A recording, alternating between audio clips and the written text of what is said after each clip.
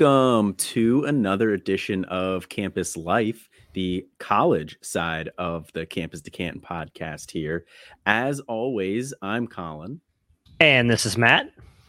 And you're hearing Matt's voice here now. So that means I lied to you guys. I said Austin was going to be back today. I lied. He did tell me he was not going to be back this week. And like usual, I just didn't listen to what Austin had to say. So hand up, that one's on me. Not going to blame him on this one. But I am joined by Matt today. And I will be joined by Felix here as well a little bit later on in the show. But Matt, thank you, as always, for filling in and covering me at the last minute. Yeah, absolutely. You know, I'm not going to lie. I actually think Austin will listen to this because I know how much he loves Campus Life. So I'm just going to say this, and I'm going to pull the Felix, and I'm just going to put this out there. I'm no shame whatsoever. I'm a little offended that it's always you who invites me on these shows and never Austin. I don't think I have done a show with Austin yet on any of these. It's always you. You're like, hey, Matt, you want to jump on? I'm like, yeah, absolutely. The only time I get invited on is like to do my quick pump up Kyle McCord for Heisman and National Championship bowl prediction and then kick me off after a couple of minutes. And that's it. So I'm a little offended, not going to lie. Hey, you know what? I try to get as many people involved here as possible. I've done a couple of solo shows here because I felt like I was leaning on you way too much for Canton Bound. So I was like, all right, well, let me do a solo show last week. And then I didn't want to do two in a row. So I appreciate you and Felix helping me out on this one here. Austin seems to like to do his stuff solo. If he loves it. Yeah, if I'm not here. Yeah, he pretends like he doesn't want to talk and everything. He wants to talk. If he could have an hour show about something college wise every week, he'd do it. Yeah. I'm just waiting for him to announce that he's kicking you off Campus Life and it's just going to become the Austin Nace show. He can try. Unfortunately for him, I have the StreamYard login. I have all the logins behind the scenes. So he would have a very difficult time kicking me out. I'd figure out a way to get back in.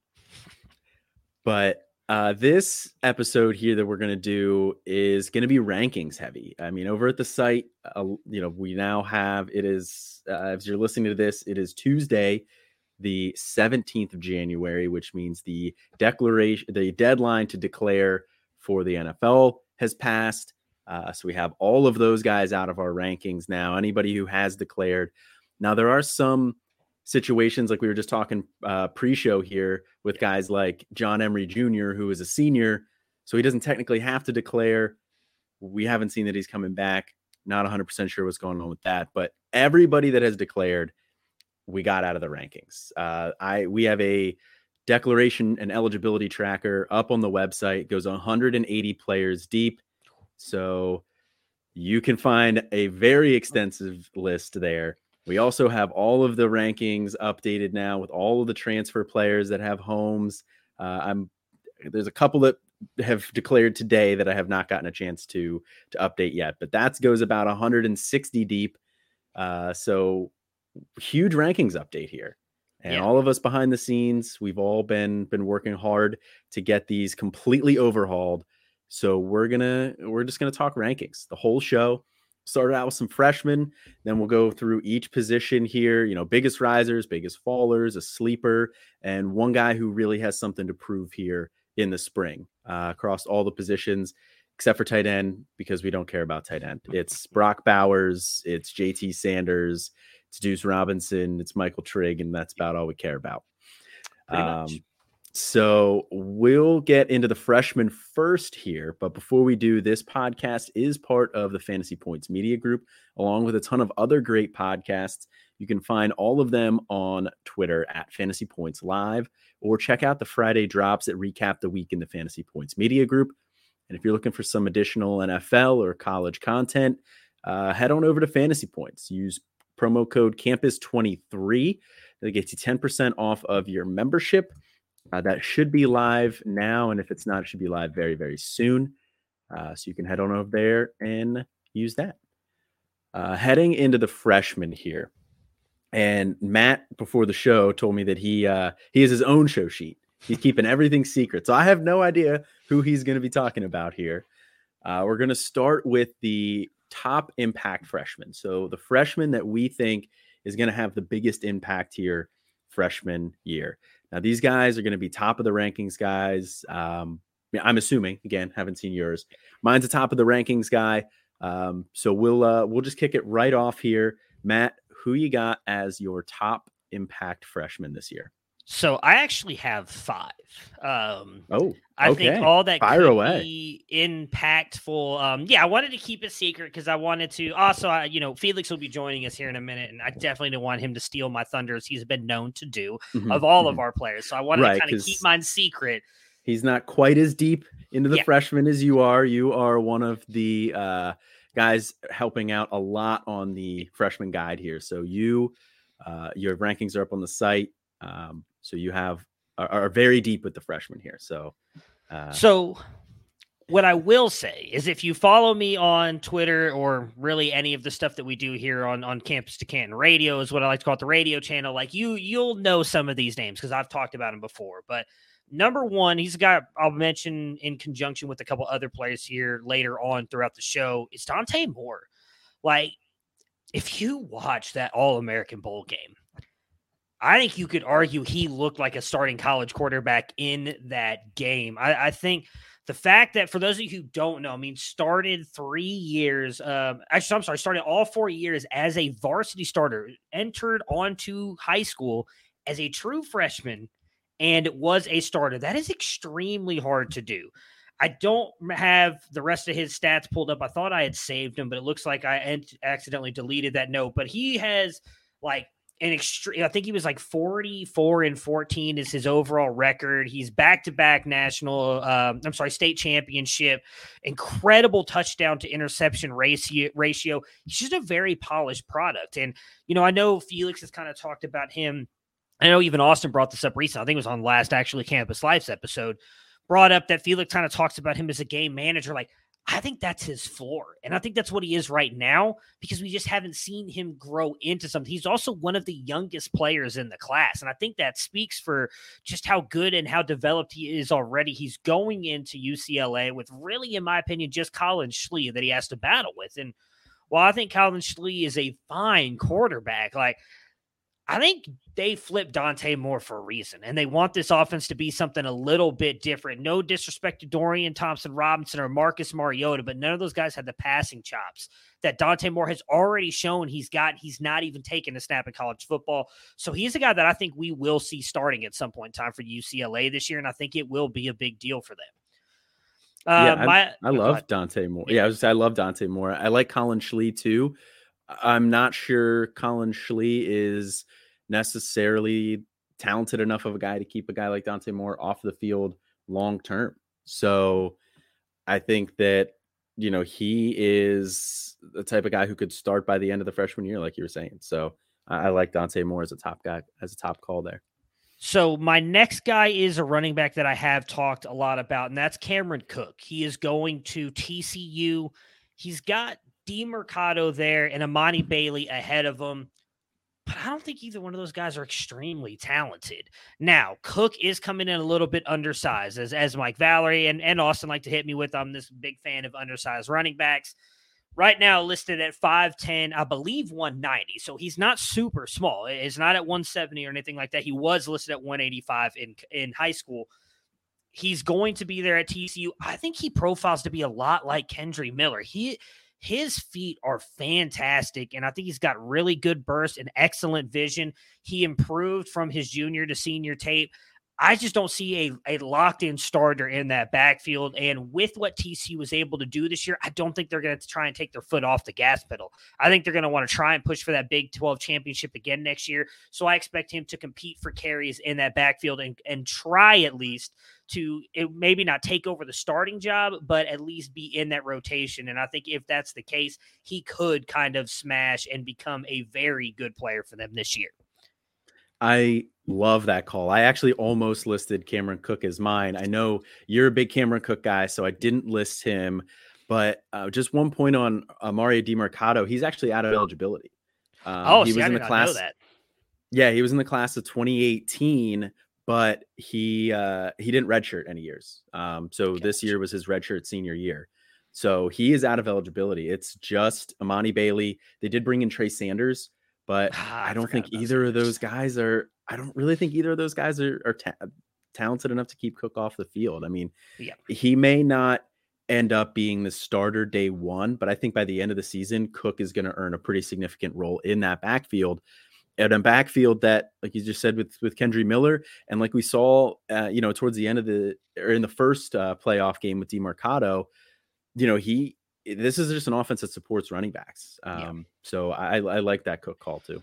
Yeah, I mean, even with Trey Sanders there, I mean, they're completely different running backs too. Yeah. So, like, I could see those guys being able to split the backfield. They do have Corey Wren there still, I believe, who a lot of people liked last year. I thought he was an interesting player, but I do think Cameron Cook's better. So, I do think he's got a shot to kind of take over, or not take over and be the number one, but at least be a factor in that offense.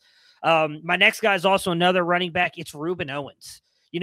I honestly thought he was going to be the starter for Louisville. He ends up flipping and going to Texas A&M.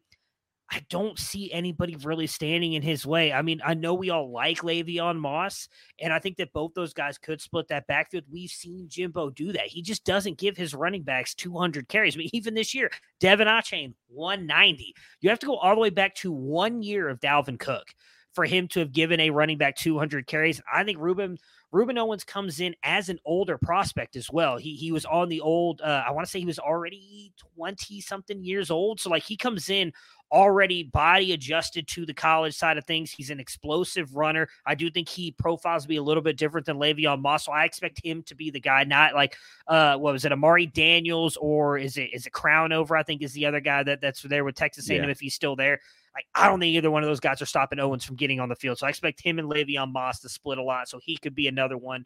And then one more that I've got is Brandon Inniss. And okay. I know Austin talked a little bit about him on Campus Life last week, so I won't go too deep into that. But, that class last year really disappointed. You saw it in that game with Dante Moore at his quarterback, just what he can do. He's not going to start over, Marvin Harrison, Mecca, or Julian Fleming, who will all be back next year. But I don't think it's unfair to say that he might be coming in better than any of the wide receivers they have there. And I like Ballard. I like Grays. I think Inniss is going to come in and find a way to carve out a role. He's probably not going to be a massive producer, but I think he's going to – I'll call my shot now. I think he's going to be much like Luther Burden last year, and that he's going to break a bunch of the year 1-0s, if not all of them, because he's also a really good kick and punt returner. He took multiple punts to the house for American Heritage, who plays really good competition. I believe they're top 12 competition in high school strength of schedule in his in Florida. And he's also done that on kickoff returns as well. So I think he's going to break all of, or at least most of the year 1-0s this year as a freshman. That's really interesting note on Brandon Inniss there. I like him a lot. He's my wide receiver 4, I believe, in the class. So, like him, love the landing spot there. But we did just see 3 freshmen come in Ohio State's class last year. Now, they weren't quite as highly rated as this year's crop, but we just saw 3 of them come in and none of them broke the year 1-0 mark. They have a pretty set trio, it seems like, at wide receiver this year, with Fleming when he's healthy, and then Egbuka and Harrison Jr. So you think this would probably require Inniss to jump all 3 of those guys from last year. You think that's something he can do? I do. Like I said, I loved Grays. I don't think any of those other guys were really that special. I mean, I did like Caleb Burton, but you saw it and you heard about it through spring. He's still struggling for coming back to that injury, which makes me think it was not just your typical ACL. I wonder if he tore multiple muscles, unfortunately, or ligaments in that knee. And they just said it was an ACL, because I'm almost positive, and I know big wide receiver guys listens to this, so he'll probably be able to correct me. I want to say he caught him over 20 miles per hour in his junior season, and then after the injury, I don't think he's gone over, like, barely over 19. That's a big loss right there, miles per hour, and he just hasn't looked the same from all the reports from Ohio State. I think he's better than most of those guys, and to be honest, I think he's better than Jaden Ballard too. And the one thing we can say is, like, Fleming struggles to stay on the field. Inniss is not just a slot receiver. He can play outside too. So Inniss is a guy I think is going to play really good on special teams, a lot like Mecca did. When he first got on the field, it was that special team stuff, and all of a sudden he started making those plays, and you slowly started to see him get worked into the rotation, and then he started making plays down the end of the season, and I think Inniss can do that same thing, because The one thing I will say with Ohio State, whether it's Kyle McCord or Devin Brown, whoever you think is going to be the starter, this is not the same team we've looked at the past couple of years. There's issues on the offensive line. We don't know what that running attack is going to be. And as much as I do think Kyle McCord, who I expect to win the job, is going to be a very good quarterback, it's realistically what you looked at when C.J. Stroud started his first year last season. There's a lot of questions there in what this offense could look like. So I don't think they're pulling him out of games anytime soon, which means those second wide receivers and those third wide receivers are going to be in there with the starting quarterback, Kyle McCord. And I think that only helps those guys being on the field with that. It's true. That's a good point. Not to get too far off on a tangent there, but Kyle McCord, Heisman love. Oh yeah. I mean, look. Did you put that future down yet? Two years in a row. Actually, I did. Bia said me and Moxley talked about him and Quinn Ewers. I put my money where my mouth was on both those guys. I'm going to win. One of those guys is winning the Heisman in 2023. But yeah, I actually predicted that on, I think, one of BSN's timeouts. They asked, what's your bold prediction for 2023? And I said, Kyle McCord leads Ohio State to a national championship and wins a Heisman along the way. So, okay. It's going to look really bad if Devin Brown wins this job, but we'll see what happens. Well, we had a bit of a discussion in the company Slack today about, Kyle McCord, Devin Brown, that, people were weighing in with their thoughts on the percentages. What percentage do you put it at as our Ohio State insider here? Man, it's so tough. Like, I go back and forth on this one, and I hate to go off on like an Ohio State tangent. I'm the reason we have the one-star review on the channel, because I talk too much Ohio State. But the one thing that if you had asked me this, I don't know, 4 months ago, I would have told you like 85% Kyle McCord. The one thing that worries me is Devin Brown is much more mobile than Kyle McCord is. And I feel like after everything we've seen the past couple of years in college, that I know Ryan Day doesn't want his quarterbacks to run, but I do think from everything I'm hearing, he wants to start moving at least toward more mobile quarterbacks that can create out of structure. And we saw how well CJ looked in that Georgia game. As much as I love Kyle, I do think Devin Brown can create out of structure better than he can, which if they play close, does Ryan Day go with the experience and the veteran upside of a Kyle McCord, or does he go with the young, gunslinger and Devin Brown who can run and create out of structure? I really don't know. So like right now, I'm going to drop it 10% and say 75-25 Kyle McCord. I still think being there 2 years in that system, it's a very complicated system. I just think that gives him a massive leg up. We saw him go in the end of a lot of those games where Devin Brown, I think, only took like 8 snaps this season. Like, you need live reps to be able to, you can only do so much in practice, especially as the third string quarterback. The second string quarterbacks barely get any run. So I do think that gives McCord a massive advantage. I do think it's one of those things where like he has to lose the job. I don't think Devin Brown can necessarily win it and take it. I think Kyle's going to have to lose it. Okay. Good to know. I think this is one of those things that's going to extend all the way into fall. I don't think we're going to get an answer, because even if he is leaning McCord, or if Day's leaning McCord at the end of spring, I think that the backup quarterback position there is shoddy without Brown. So you got to do everything you can to keep them both there. I don't think Devin's leaving, even if Kyle gets the job. I know that's insane for people to think about with the transfer portal, but everything I've heard is it's the same thing with Lincoln Kienholz. I know we kind of talked a lot in our Slack channel about how we thought it was a weird decision for him to flip from Washington to Ohio State, because we love the landing spot for Washington. And Paust did an amazing article on this. I hope you guys go read it. It's up on the website. He talked about how difficult of a call that was to have with Kalen DeBoer to decommit from Washington, go to Ohio State. Corey Dennis and Ryan Day are just doing a really great job of selling like, hey, I only need 1 year with you. I'm going to make you a polished quarterback. I'm going to get you out there. All you're going to need is 1 year. You're going to be a first-round draft pick. And I think these guys truly believe that. And if Kyle McCord is able to do that, like, I really don't think Devin Brown's going anywhere, because then he's going to be like, all right, I'm next guy up. And then Lincoln Kienholz is going to be, I'm the next guy up, because Dylan Raiola ain't coming anymore. And I don't know what 24 quarterback they're going to go get. So, like, I actually don't think any of those guys are leaving. They are bought in. And you can knock that for as much as you want, but whatever they're doing, whatever they're putting in the Kool-Aid up there at Ohio State, it's getting these guys, they're drinking it and they're staying committed. So, all right. Well, we'll get back on track here with the freshmen. That tangent was my fault. I was asking probing questions. I was very curious. My top impact freshman here, I only had one, but it's a joint. and that is Jonte Cook and DeAndre Moore Jr.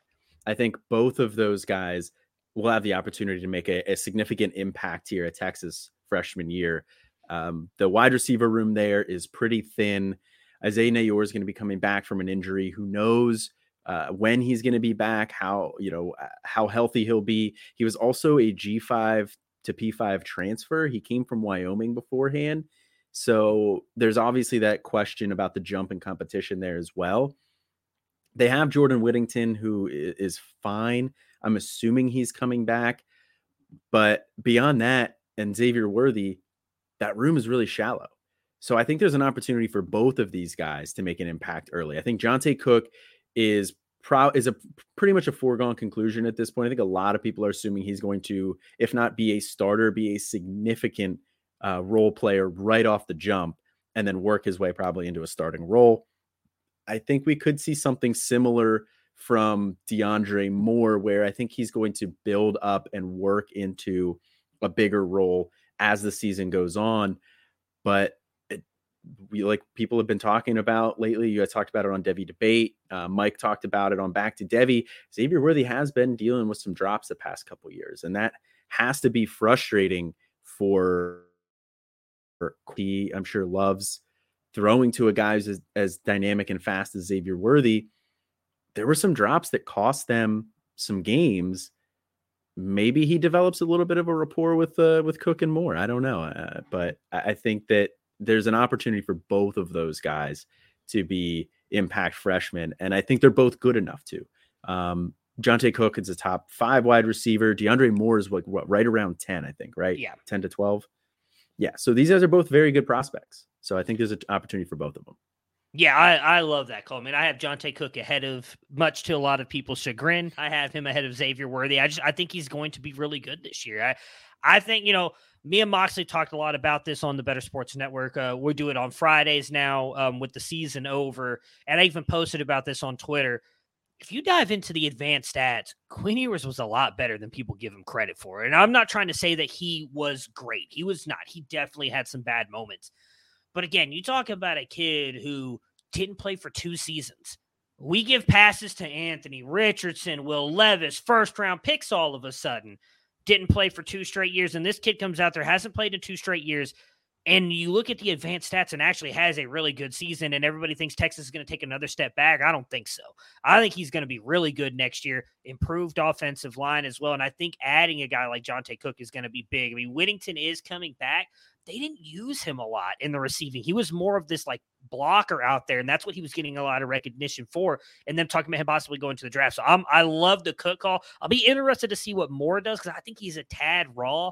I love the way he plays. Like he plays with a very aggressive mindset that I personally like in my wide receivers. But I would love it because then that just means that I'm going to be right that Xavier Worthy is not going to be great this year more than likely, and I'll be taking many victory laps at the end of the season. So. Victory laps from Matt Bruning. I don't think I've ever seen it. Nah, I'm a humble guy. I try to just, live in my humility every once in a while. You deflect, you give a lot of, you give a lot of credit to other people where credit's due. Very, very rare to take credit for yourself. So. Well, it's coming. This is gonna be the year of Matt with Quinn Ewers and Kyle McCord, my friend. I'm gonna be. I've been gaining a lot of followers lately. There's a lot of them who are gonna be leaving when they see the warpath I go on here on Twitter this year. Matt going full scorched earth on everybody who ever doubted him. All right, next freshman topic here. Freshmen who are gonna require some patience. These are guys that we like. We like their skill set, but for one reason or another, be it depth chart, be it raw, be it something else, it's going to require some patience for these guys to hit the role and the ceiling that we expect them to. So if you're not hearing great news, don't be too overreactionary on these guys. Who are the guys that you have listed here? Yeah, so I went 3 quarterbacks here because running backs, I think a lot of people have patience with them anyways because they don't always expect them to start year 1.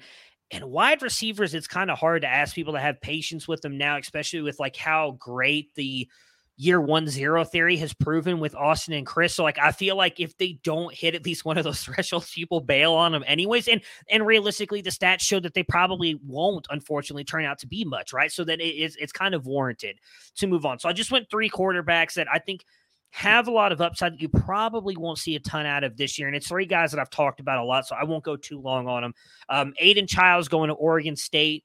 You know, I know a lot of people are talking about how he doesn't have like the best velocity. The dude broke his throwing wrist and arm as a junior. I definitely think that set him back. He literally just turned 18 a couple weeks ago, guys. Like, he's 18 years old going into college. Like, he's got time to develop. He's got the frame. He's already, I think, 6'3", 185. So like, he can add some weight getting into a college weight program. And he's going to sit a year behind DJU.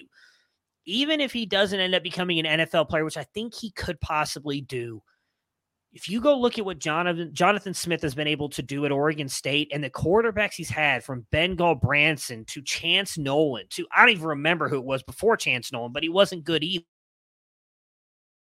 Extremely successful, and he's been good with those quarterbacks because of that. I think he's extremely underrated as an offensive head coach, and I do think that he'll be able to kind of thrive, whether it's just a couple years as a CFF quarterback or not. My next one is my guy, Austin Novosad, going to Oregon. You know, I would have loved, obviously, him going to Baylor more. I think he would have been able to compete and possibly win that job this year as the quarterback for Baylor. But the flip to Oregon, I love. Like, I think Will Stein's offense is extremely good at UTSA, and I think Novosad fits that really well as well.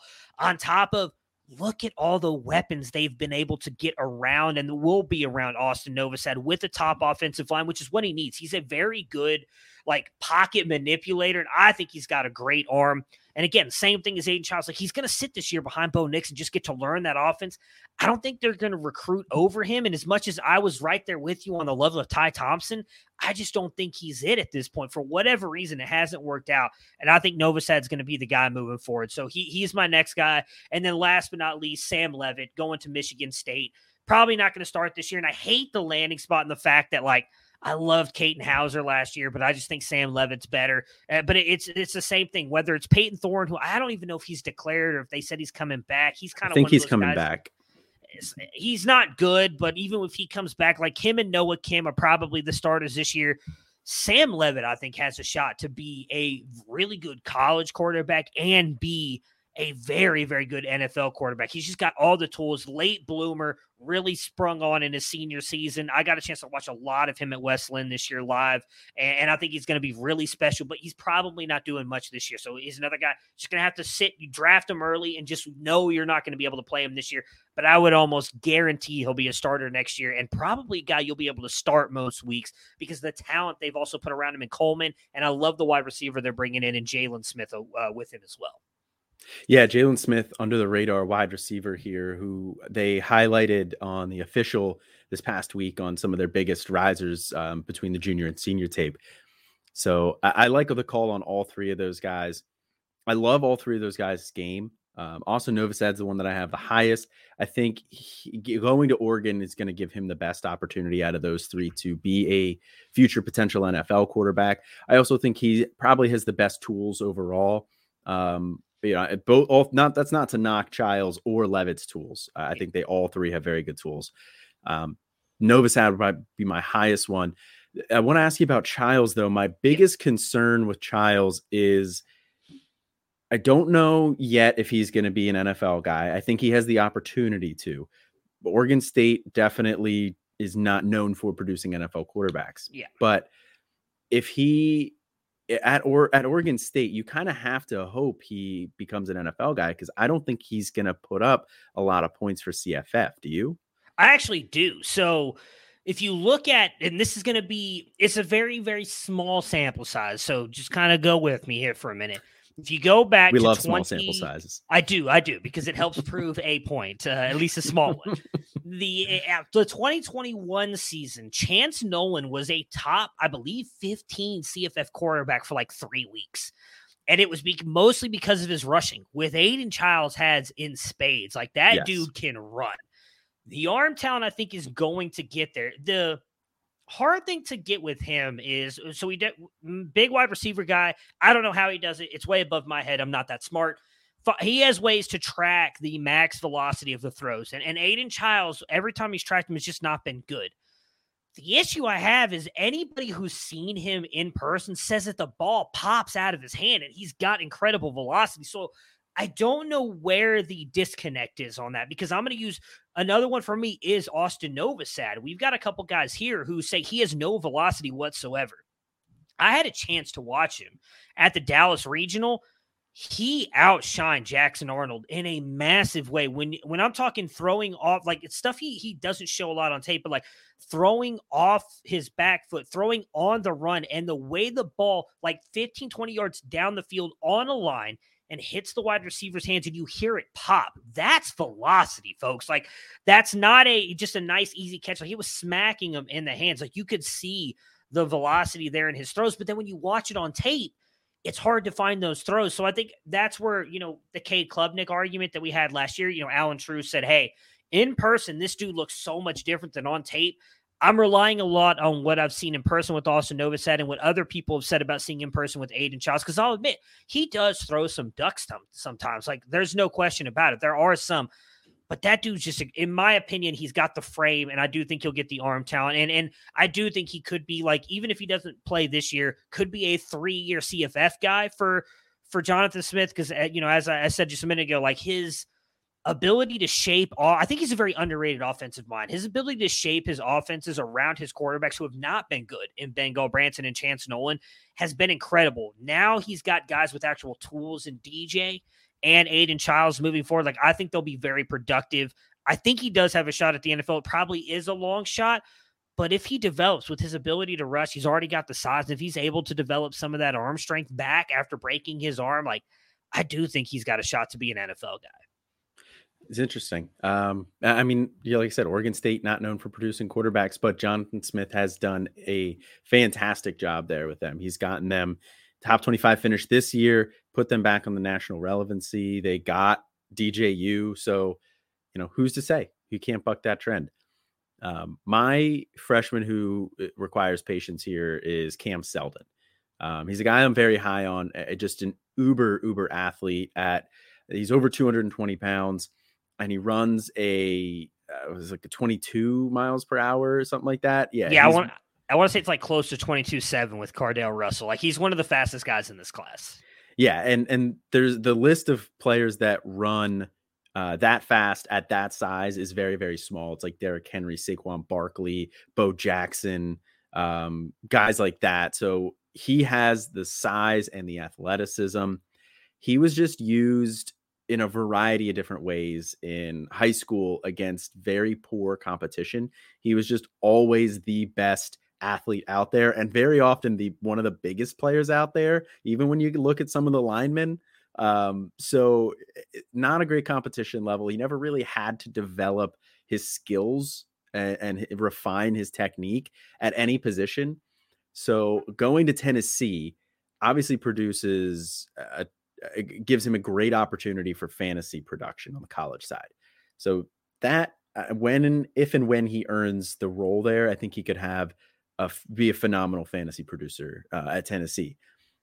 He has the size and the speed, going to be coming from an SEC program. He'll have an opportunity to be drafted pretty highly, I think. The thing that's going to require patience for him is, one, he needs to figure out what position he's going to end up playing. They have him listed at wide receiver on the depth chart right now. So that's kind of where we are assuming he's going to play. I would prefer him at running back. I think he's a better running back. I don't see much technique at the wide receiver position at all. Whereas a runner, he does show some flashes. He has some vision at times. Patience could use some work, but he can identify some cutback lanes and stuff. And once he gets into the open field, there you go. I mean, it's over. So he has all the potential in the world. He's just a ball of clay right now. We don't even necessarily know what position he's going to be at in the long term. So I'm going to be investing in Cam Seldon, but it is going to come at a risk, and it is going to require patience because I don't think he's going to do very much this year. Yeah, he could realistically, not making the comparison to player at all, but just kind of the way it worked out, is he could very much be Jalen Hyatt. And he just sits on your bench for 2 years and does absolutely nothing. And then all of a sudden the third year just breaks out. You mentioned it, that the not knowing what he's going to be at the college level is my biggest concern with him, because he is an incredible athlete. And I'm with you. He should definitely go to running back. And this dude has no idea of what a wide receiver is, in my opinion. He doesn't know how to get out of breaks. He doesn't run routes. It's almost backyard football when he plays. And he, for those of you who don't know, he played at Northumberland. So good luck trying to find that on a map, because if you watch his games live, it doesn't even look like he's playing on a real football field. There's one set of bleachers. There's nothing but it looks like a horror movie where the aliens are about to come out of the forest and start this whole thing. So it's really, when Colin says that he was by far the best athlete on the field, it's no joke. He's playing like farmers' sons and daughters. Well, I should say daughters. Farmers' sons. It was ridiculous, the competition he was playing. So definitely an incredible athlete. But yeah, he's definitely a ball of clay right now that needs to be molded in a major way. Yeah, Northumberland, Virginia. There's a Northumberland, Pennsylvania that's very close to where I grew up. It's probably about 20 minutes away, which would also fit that exact same description that you just gave. So she shouldn't even have said it. She just been, everybody could be like, well, which one is it? Neither one of these is very promising. No, absolutely not. So all right, that's going to do it for our freshman talk here. We'll move into the quarterback position. With quarterback here, we'll do, our biggest risers, biggest fallers, a sleeper, and then somebody who needs to, has something to prove here in the spring. We'll start off with the risers. And I think with all the coaching movement and all of the transfers, there's a lot of candidates here for this. So I'm interested to hear who you went with some of your biggest risers. So I've got two freshmen on here, so I'll start with those first. One of them is Austin Novosad, just based on what I said earlier and what I do think that he could end up being in that Oregon offense. The other is Malachi Nelson. And, we could have put him on here too as a guy you need to be patient with. Austin, I know I said it on here before. He chastised me on early signing day when I said, think about taking Cedric Baxter at 1. You want to be invested in the Lincoln Riley quarterback, and that's going to be Malachi Nelson next year. He's a guy that I believe – right now, I don't have my rankings pulled up in front of me, but I'm pretty sure I have him. I know I have him in my top 10. I think he's QB7 right now. I'm willing to take that dude extremely early. I think you've said it before too, Colin. I agree with you. He's the best quarterback I've watched in the past 3 or 4 years. And what is so impressive about him too is we actually have him as one of the top guys in this class in velocity throws, but you watch him throw the ball, and it's very much what I would say is almost like Aaron Rodgers-esque in that, it's just this very easy flick of the wrist, but it fires in there. It doesn't look like it. It's just such an easy, smooth delivery, but the ball gets there extremely quick. He's an extremely polished quarterback. And then you add in the weapons he has around him. He's going to be really good. The last one for me is Connor Wigman. He's jumped all the way up into my top 10 as well. Adding Bobby Petrino in here as the offensive coordinator, I think they are going to throw the ball more. He's got Evan Stewart, really good offensive line. I expect Texas A&M to take I say massive step forward where they only win 4 games this year, 3 games. I do think that they'll be closer to 9 or 10 again this year. And I think with what we saw, granted limited sample size, it was really only 1.5, maybe 2 games where he looked good. He looked really bad at times as well. But given a full spring off season and being the only one taking the one here, or the snaps with the ones, I think Connor Wigman's in for taking a massive step forward. Yeah, Connor Wigman was a guy that I liked as a prospect. I didn't love him going to Texas A&M. I didn't love the situation there. I did think he was the most talented quarterback on that roster, but Haynes King was there. He had SEC starting experience. Max Johnson was there. He had SEC starting experience. Turns out it doesn't matter. They both were just absolutely terrible. And Connor Wigman came in, had some decent production there this year. I'm definitely interested to see what he's going to be doing with Bobby Petrino at the helm, because something that Austin brought up, I'm pretty sure it was on Devy Debate this past week, but it was something that he mentioned, and that's that Bobby Petrino coming into Texas A&M carries a certain amount of weight as a coach that other players and other coaches don't have. Bobby Petrino was an NFL head coach. Now, it did not end well, did not particularly go well, but he was an NFL head coach. So, and that's going to carry a little bit of weight. So he has the ability to tell Jimbo, no, shut up. I'm doing this my way. And I imagine that there had to have been an element of that in him agreeing to come there, because I think they're both strong personalities. So I love the Connor Wigman call. I have him as a top 10 QB. He's right at number 10 for me.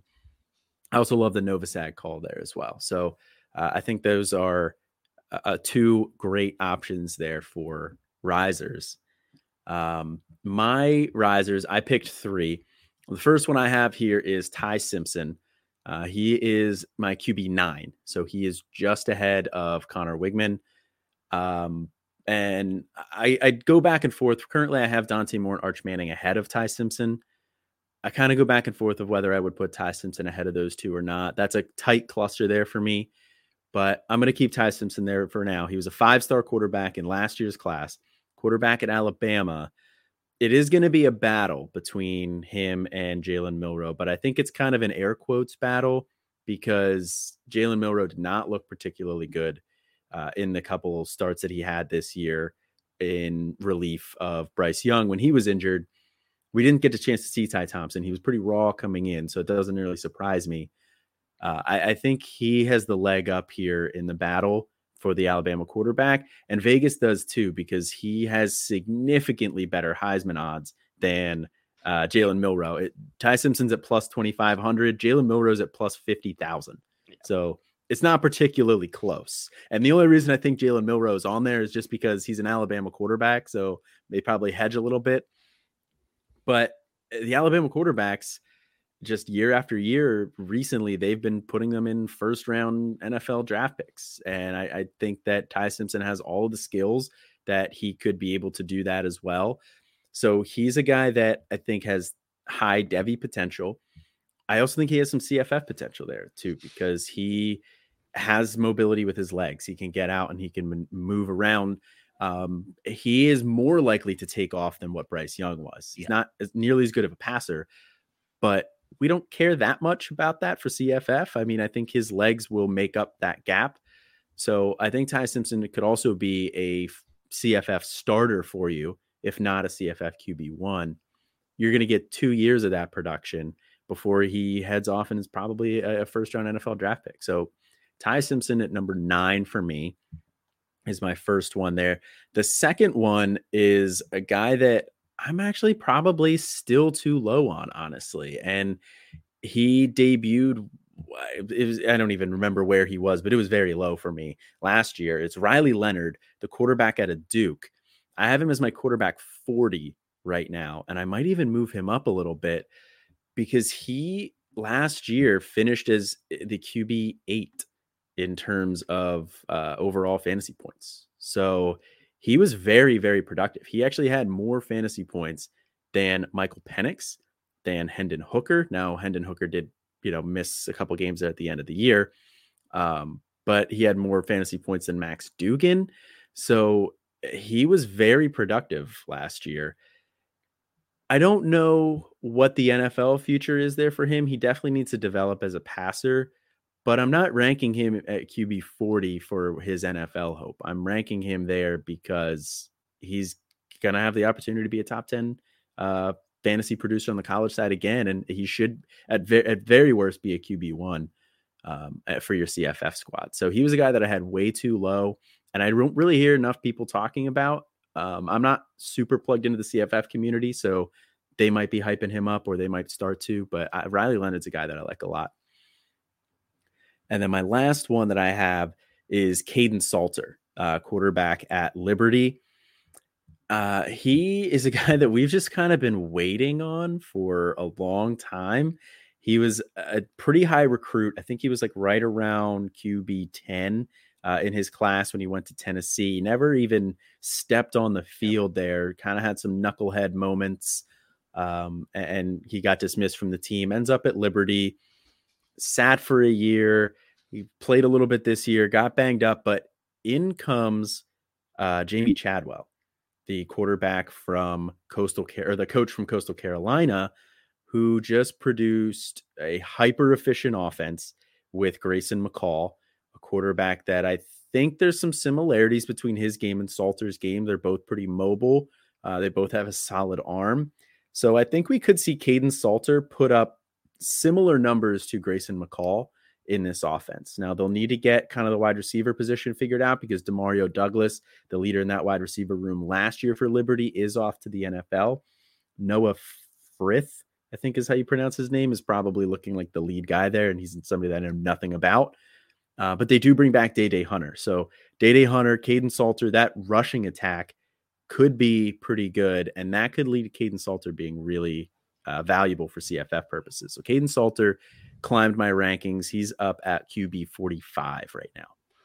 So I know nothing about Noah Frith either, except for the fact that he finished fairly highly in weighted dominator rating, average, and I believe reception market share. I was doing a lot of research for some stuff earlier this weekend, and he popped up on the wide receiver stuff, and I was like, what the? I thought it was Noah Fafita at first, and I was like, that dude's a quarterback, and then I realized that that's who it is, and I'm going to be honest, I had no idea he even played for Liberty, but now I know that you said that that's why that stuck out to me. Interesting. I should say Ty Simpson was in my, others to be mentioned category. He is up at QB9 for me. He made a massive jump as Moxley called me out at our QB summit. I believe I had him and Cade Klubnik down at like QB 60 to start the season. Both those guys are up in my top 15, so those probably could have been bigger risers for me as well. And I do want to say I really like Riley Leonard. I actually have him as QB 24 right now, so I moved him up a lot. I need to move him up too, probably.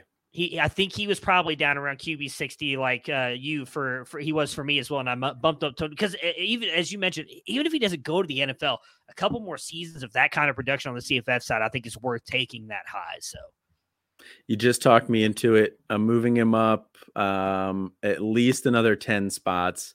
I just put him ahead of my other CFF options in that group, like Brendan Armstrong, John Reese Plumlee, Garrett Schrader, Cam Rising. So I put him ahead of them. He's right behind the rookie cluster for me right now. Aiden Childs, Sam Levitt, Lincoln Kienholz, Jaden Rashada, Austin Novosad. Interesting. I have Childs behind him.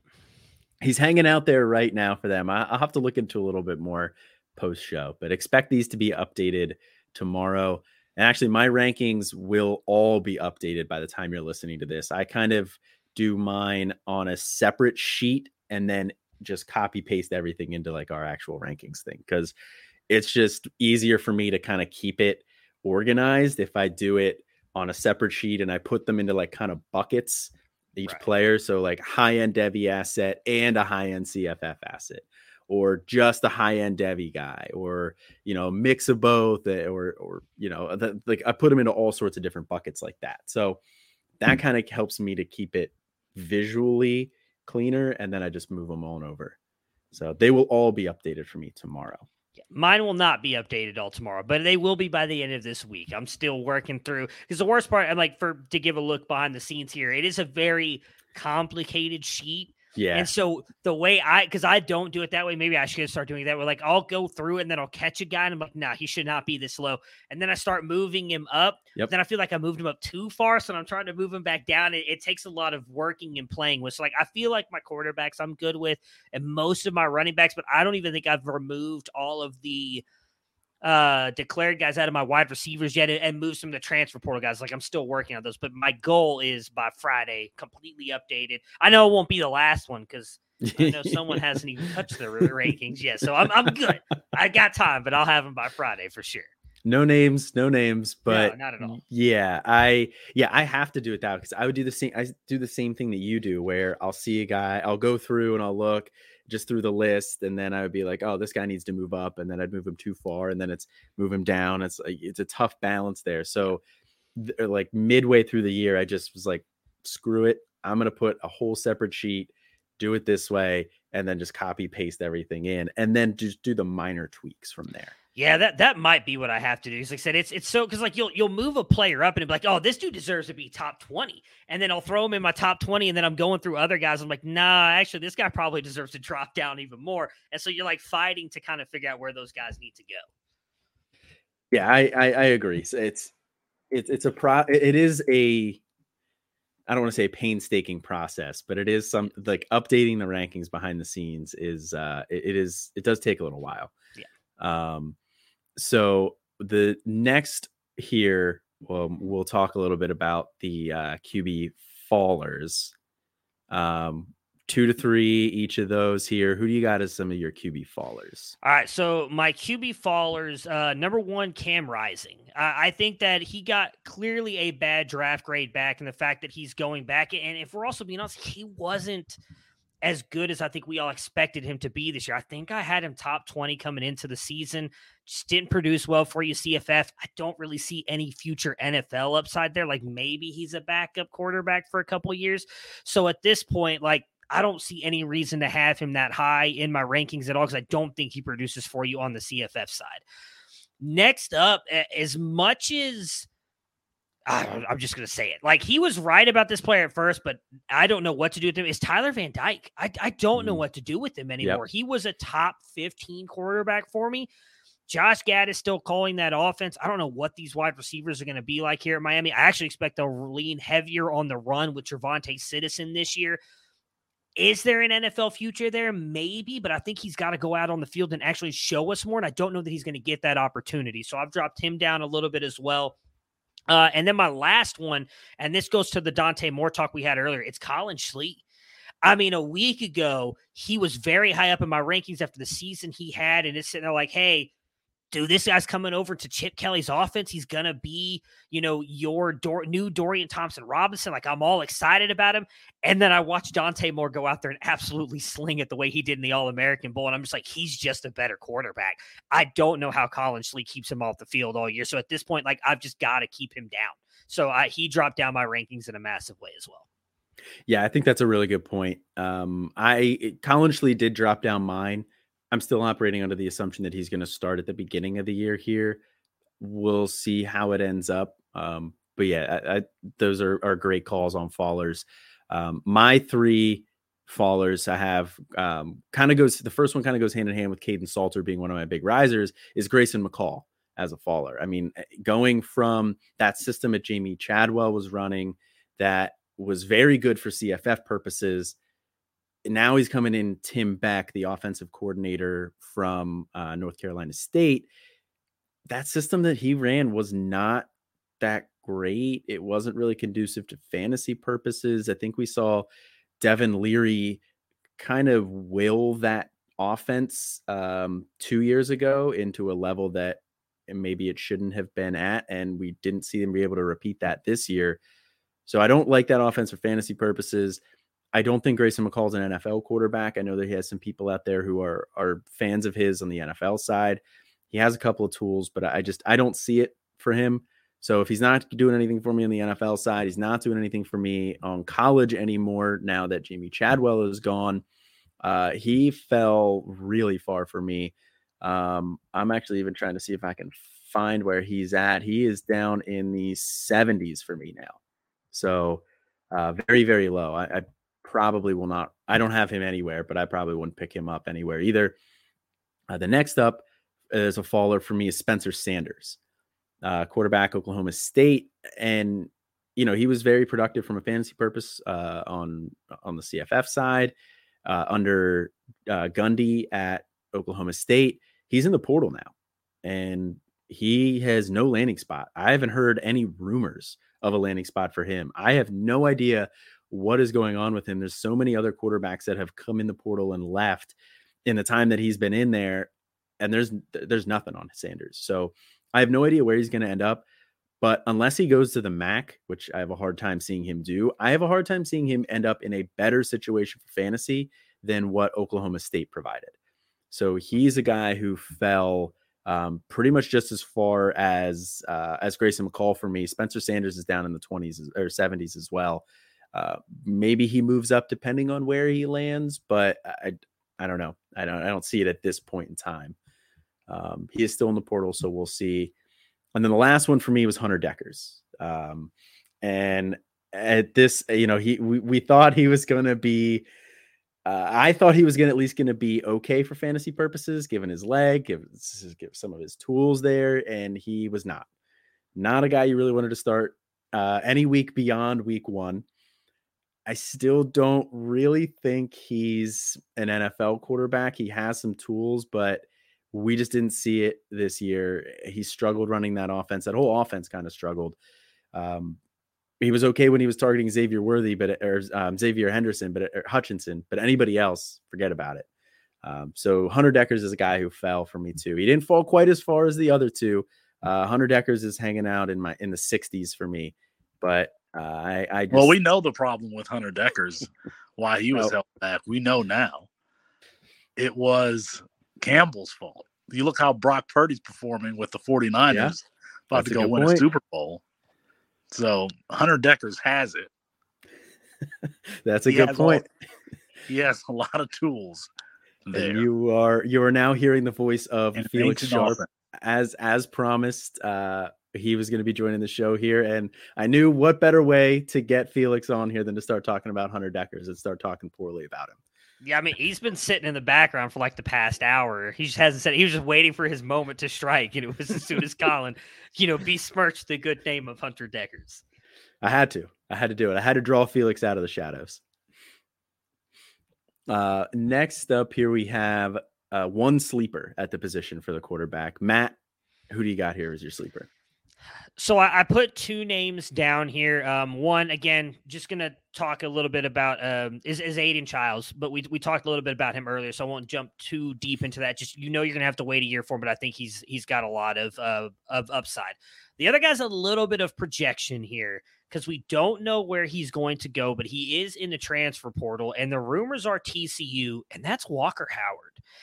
And I was not a big fan of his coming out. He, I believe, ended up in like our tier 3 in the freshman guide last year.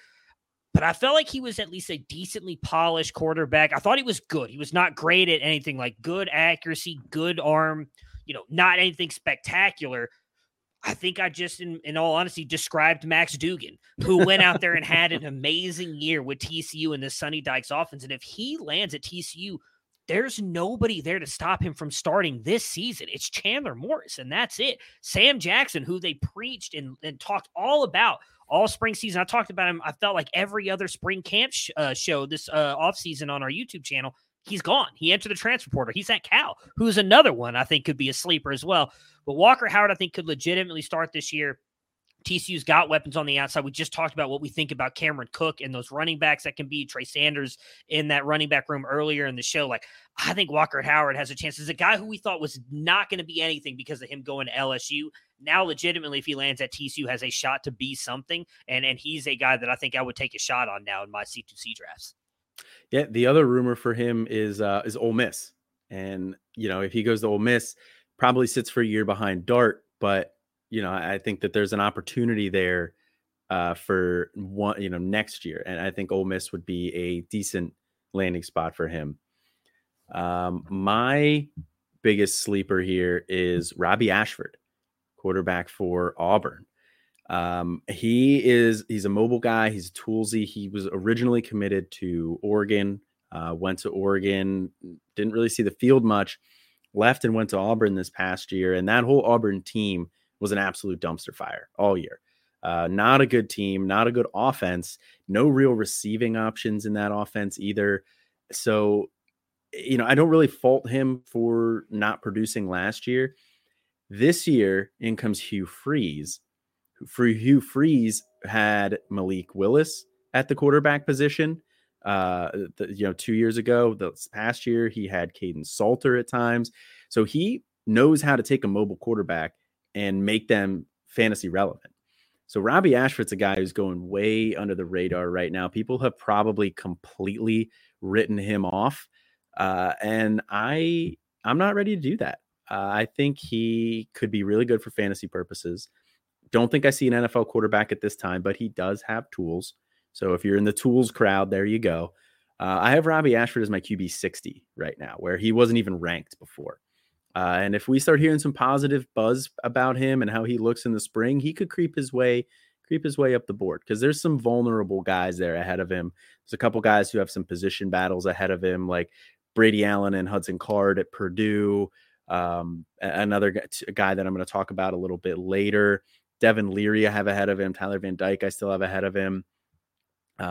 So there's some room for him to climb as well.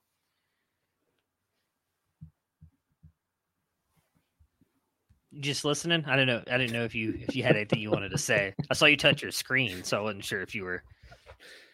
you wanted to add anything to the conversation. Yeah, yeah. Well, I'm just an audience member at this point. Listen, I overestimated. I don't know what context you gave earlier, Colin. I didn't give much. Okay, I'm on the road. You said that Austin was going to be out. I love filling in for this show. I especially like when me and Matt fill in on the show because I feel like we just get to box you out, Colin, and that's one of my favorite things to do. But I'm on the road and I was driving, and I overestimated how long it would take for me to get here. I'm coming back home, and then once I got here, actually to get set up and be prepared for the show, I overestimated all of that. That's all right. We'll have you as the peanut gallery here. Yeah, I was wondering who you're directing that at, Matt. I figured it was at Felix, but yeah, well, I just saw him touch the screen, so I was like, oh, I thought he was going to say something. I was like, I didn't want to just jump in. So, all right. Well, next up, most to prove in spring. What QB has the most to prove here in spring for you? So I went with Nick Evers, who just transferred to Wisconsin. He's a quarterback that I really liked. I believe I had him as my QB4 in that freshman class last year, and he can do it all. I mean, again, played at Flower Mound High School, top competition in Texas, 6A competition, really good strength of schedule. Had just under 5,000 passing yards, 40 and 14 touchdown to interception ratio, and 917 rushing yards with 15 rushing touchdowns in his final season as a senior. And now he's going to be in a Phil Longo offense, guys. Like that, I think, is a massive change. On top of that, I think everybody looks at Wisconsin the wrong way. They've changed, and they're going to a route that like Felix has clamored for the past years. All of a sudden, they're bringing in 5-star wide receivers. We already know they're going to have one of the best offensive lines in the game. They always have good running backs. I know that they brought in Tanner Mordecai, and he's probably going to start most of the year, but he also got benched for Preston Stone and probably doesn't get that job back if Preston Stone doesn't get hurt. Now, I'm not saying Nick Evers will take over and beat out Tanner Mordecai at any point this year, but I do think him being there and learning this offense, I don't think they recruit over him. He was a fairly highly rated recruit in his class. Learns the offense behind Tanner Mordecai, and if Mordecai does slip up, Nick Evers has a chance to go out there and do it. And I think he's got a lot to prove because he was a guy that we completely wrote off this spring. I mean, he was a guy we talked about, could he challenge Dillon Gabriel? And next thing you know, he's sitting behind, I don't even remember the dude's name, but I watched General Booty and whoever the other quarterback was who couldn't throw a pass. Like, I watched that Red River Shootout live. And the dude was running nothing but like an option offense. Like they could not pass the ball whatsoever when Dillon Gabriel went out. And Nick Evers still couldn't get on the field. I think he got on for like 3 passes at the very end of the game. To me, if he can go out and prove something in spring and end up being the backup behind Tanner Mordecai, I think he can redeem himself back up to the top of that class because that group he was in, I mean, Taven Jackson, Connor Harrell, Caton Hauser, none of those, Gunnar Stockton, none of those guys may end up being anything now at this point. It may end up just being Cade Klubnik, Nick Evers, and Ty Simpson, who you talked about earlier. Like they may end up being the cream of the crop in that second group of this QB class. So I'm really intrigued to see what he does this spring. I'm surprised you didn't say Kyle McCord. I mean, he's going to – I mean, seriously, he's going to go into the spring, presumably the start. I'm not even going to say presumably. He will go into the spring as the starter. He will go into these winter workouts that are starting now, you know, breaking down the huddle. When they do 7-on-7s with the team and without the coaches, he's going to be leading the charge. But he's got a very talented Devin Brown behind him. So there's that, and the fact that he's filling in for a guy who's going to be a top 5 draft pick. That's a lot of weight for a guy who hasn't, or I guess who started one game up until this point in his college career. Now, a very, you know, decorated high school recruit, but hasn't been the starter to this point. And I think that there's a lot of pressure to be the guy that C.J. Stroud was, to be the guy that Justin Fields was. They've had some very successful quarterbacks there at Ohio State, and this team is kind of, you know, starting a little bit from scratch at that position. And again, Devin Brown is not a slouch. Devin Brown's a talented player, and I think this is kind of like the last shot at Ohio State for Kyle McCord to be the starter. went into last season competing with C.J. Stroud, will go into this season competing with Devin Brown.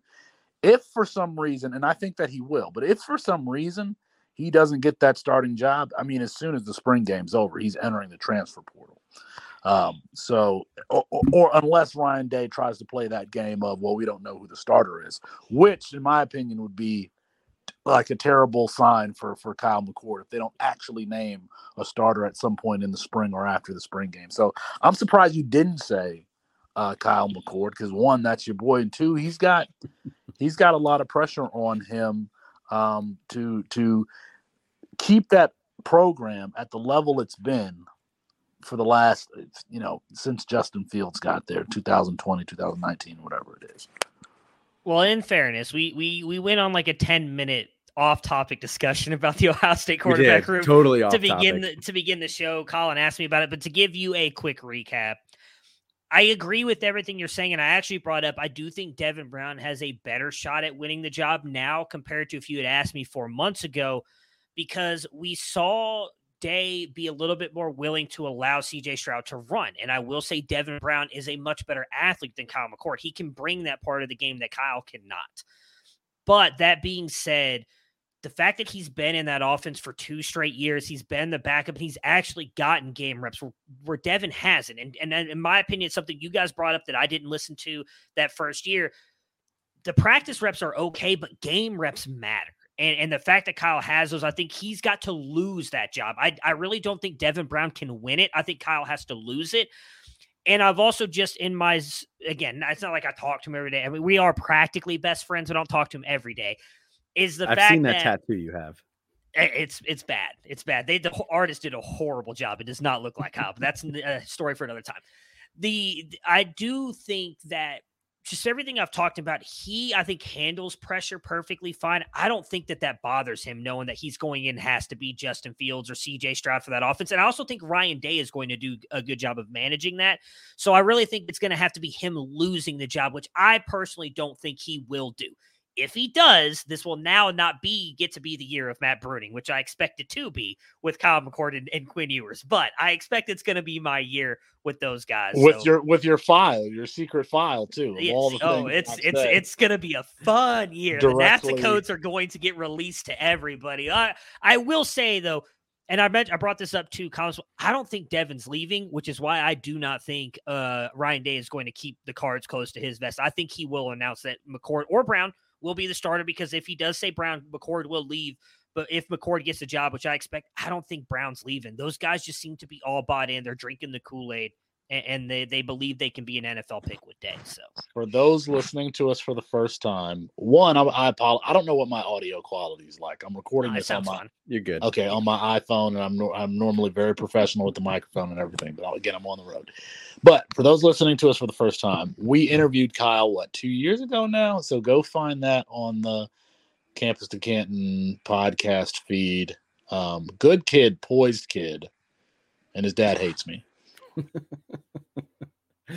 All right. I think that the Kyle McCord discussion fit perfectly there with something to prove in spring, because he will enter in as the presumptive starter, but he will have to hang on to that job.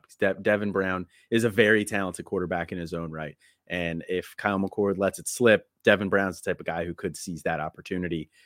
My guy who has the most to prove in spring, and Kyle McCord was somebody that I thought about, talking about Kyle McCord, Devin Brown, but I think my guy has to be Behren Morton, given how much I've talked about Behren Morton previously, how I thought he was going to be the guy.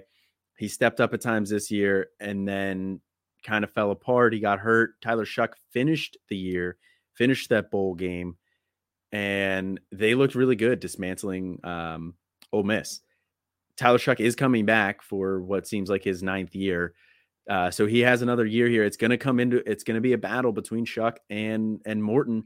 Again, this is a quarterback that I want for CFF value, and Morton's going to have to step up and seize it, because I think this is going to be a dead even heat heading into the spring here. So Behren Morton needs to absolutely prove that he is the guy. He is better than Shuck. He's got to seize this job. How can we not? We got to throw Quinn Ewers in there too, right? I mean, there were at times this season where Quinn Ewers simply wasn't good. And especially if we compare him to some of the quarterbacks who have been much ballyhooed in the last couple of years. Trevor Lawrence, Justin Fields, Bryce Young, Caleb Williams. Quinn Ewers is, in the same stratosphere as far as recruit with all those guys. He's been the most underwhelming of that class of quarterback, and he's got Arch Manning coming in next season. Now, we all have our opinions about whether or not Arch Manning can start in year one, but like the media out there is saying, they're already asking the questions, who's going to start at quarterback next year for Texas? And if Quinn Ewers had come on like gangbusters like we expected, that those questions wouldn't be asked. And let's remember, again, Steve Sarkisian did not name a starting quarterback after the spring last year. Terrible. Good point. Splitting the reps and all that stuff. Obviously, he's going to go into this spring as the starter, but he's got to show that, like, he's that dude. I mean, a lot of people are calling for Texas to be a playoff team next year. Well, he's going to have to elevate his game if that's going to be the case. He has had, I mean, that Alabama game was getting ready to be his best game of the season, but something changed after that. Something changed after that game where when he came back, he was like, checking the ball down. He had that windy game versus Oklahoma State, and Xavier Worthy falling all over the place and dropping passes. But after, if he doesn't start the season strong, and I don't know what their out of conference schedule is like to start the season, Matt, you probably know it off the top of your head. Their out of conference, if he doesn't come on strong in the first couple of games, that's going to be an issue. And if there's smoke in spring camp about Arch Manning potentially starting or Arch Manning looking good, like he could carry this team, I don't think that that's good for Quinn Ewers. So I think that we need to mention his name also. Yeah, I mean, I think anytime you have somebody behind you named Manning, you have to be a little bit better than what you probably had to be if he wasn't behind you. Yeah, no, I'm not worried about it. Mox and I talked a lot about it on Better Sports. And again, we talked about this a little bit at the beginning of the show too. If you dive into his advanced stats, he was a lot better than people give him credit for. We've talked about, you've brought it up, and we've talked about it before. Like, the dude didn't start for 2 years, and then he went out there and was in the top 15 of all these advanced stats categories. As bad as he looked, if that was him bad, and he was putting up those kinds of stats, what can he be if he's actually good? And I do think he has a chance to turn it around, because now he's got an entire year with the first string. Now they don't have a tough out-of-conference schedule outside of Alabama, which it looks like right now that I think this could change because it's not set in stone, but it looks like it's week 3. They get Alabama. They get Wyoming and Rice before that. So he's got 2 weeks before he's got to play Alabama in Tuscaloosa. I think that he's going to be perfectly fine, because the other thing, like, I get the Arch part, and I definitely do think that will put some pressure on him. Arch is nowhere near ready, though, and I don't think Sark will be willing to throw him out there. I think they're going to just ride with Quinn, and I don't think he was healthy this year, coming off that shoulder injury. And there was a lot of rumors about what was going on with his thumb as well, which you need as a quarterback to be able to throw the ball. We'll never know, because the NCAA and Texas doesn't have to tell us anything with the injuries. I think he was more banged up than we know. I'm not worried about it. Good or bad, I don't think he's going to lose the job this year. I think he starts the entire season, even if he plays as bad as he did this year. This is my concern. I understand that Arch Manning is not ready. I guess what I'm saying is that he is going to get the benefit of the doubt from the casual observer. And casual observers includes beat writers. A lot of times beat writers don't know what the hell they're talking about. So, like, when in these practices, when they do one-on-one and he completes a deep pass, or if fans are watching spring practices and he does anything remotely good, even if it's against the 3rd or 4th string, those plays are going to get cut up and put on Twitter, and people are going to talk, oh, look how Arch Manning is playing, and that's going to create a narrative in the media, I think, that could potentially put pressure on Quinn Ewers, even though Quinn Ewers is going to be taking his reps with the ones, and that sort of thing. But I just think that the benefit of the doubt in this thing is going to go to Arch Manning. I agree with you. I think I almost guarantee you this. At some point in time in the spring, we're going to be talking about on Devy Debate at some point that everybody's saying Arch Manning deserves to be the starter over Quinn Ewers. It's going to happen because people are going to say that. I'm just saying. And because Felix puts together the show sheet. Yeah, 100%. He's going to see one rep practice talk about how Arch Manning took practice with the ones, and that's going to be the headline we talk about on Devy Debate. I'll just say I don't think Sark's going to do it. He didn't move away from Quinn as again, I said at the beginning of the show, he did not play good at times. He did play bad, yet he never benched him. He stuck with him. I want to emphasize something. Yeah. I am not saying that inside the building there's going to be like Quinn Ewers isn't the starter. What I'm saying is that outside of the building, that the narrative is going to be created that Arch Manning is making moves to become the starter. I don't think that that's going to be the case, but just like if we get into game 3 and Quinn hasn't played well, do we get the same boos that Spencer Rattler was getting at Oklahoma in the team calling for Caleb Williams? I'm saying stuff like that, like when the narrative in the 40 acres faithful start to get behind that player, does it snowball? Even though the pressure didn't start from inside the building, could it snowball from outside the building? And then, the pressure continue to mount on them.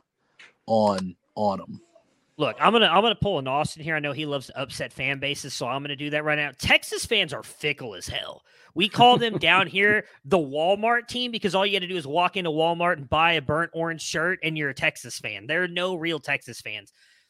There were people booing him in game 1 when he was struggling against UTSA. I know because the guy who I know has season tickets to them that got me into the Red River Shootout. They were talking about how bad he looked. Like, oh my God, did you look at this pass? They were booing him game 1. So yes, they will boo him this year if he struggles at any point. I am putting this on TikTok. Go ahead.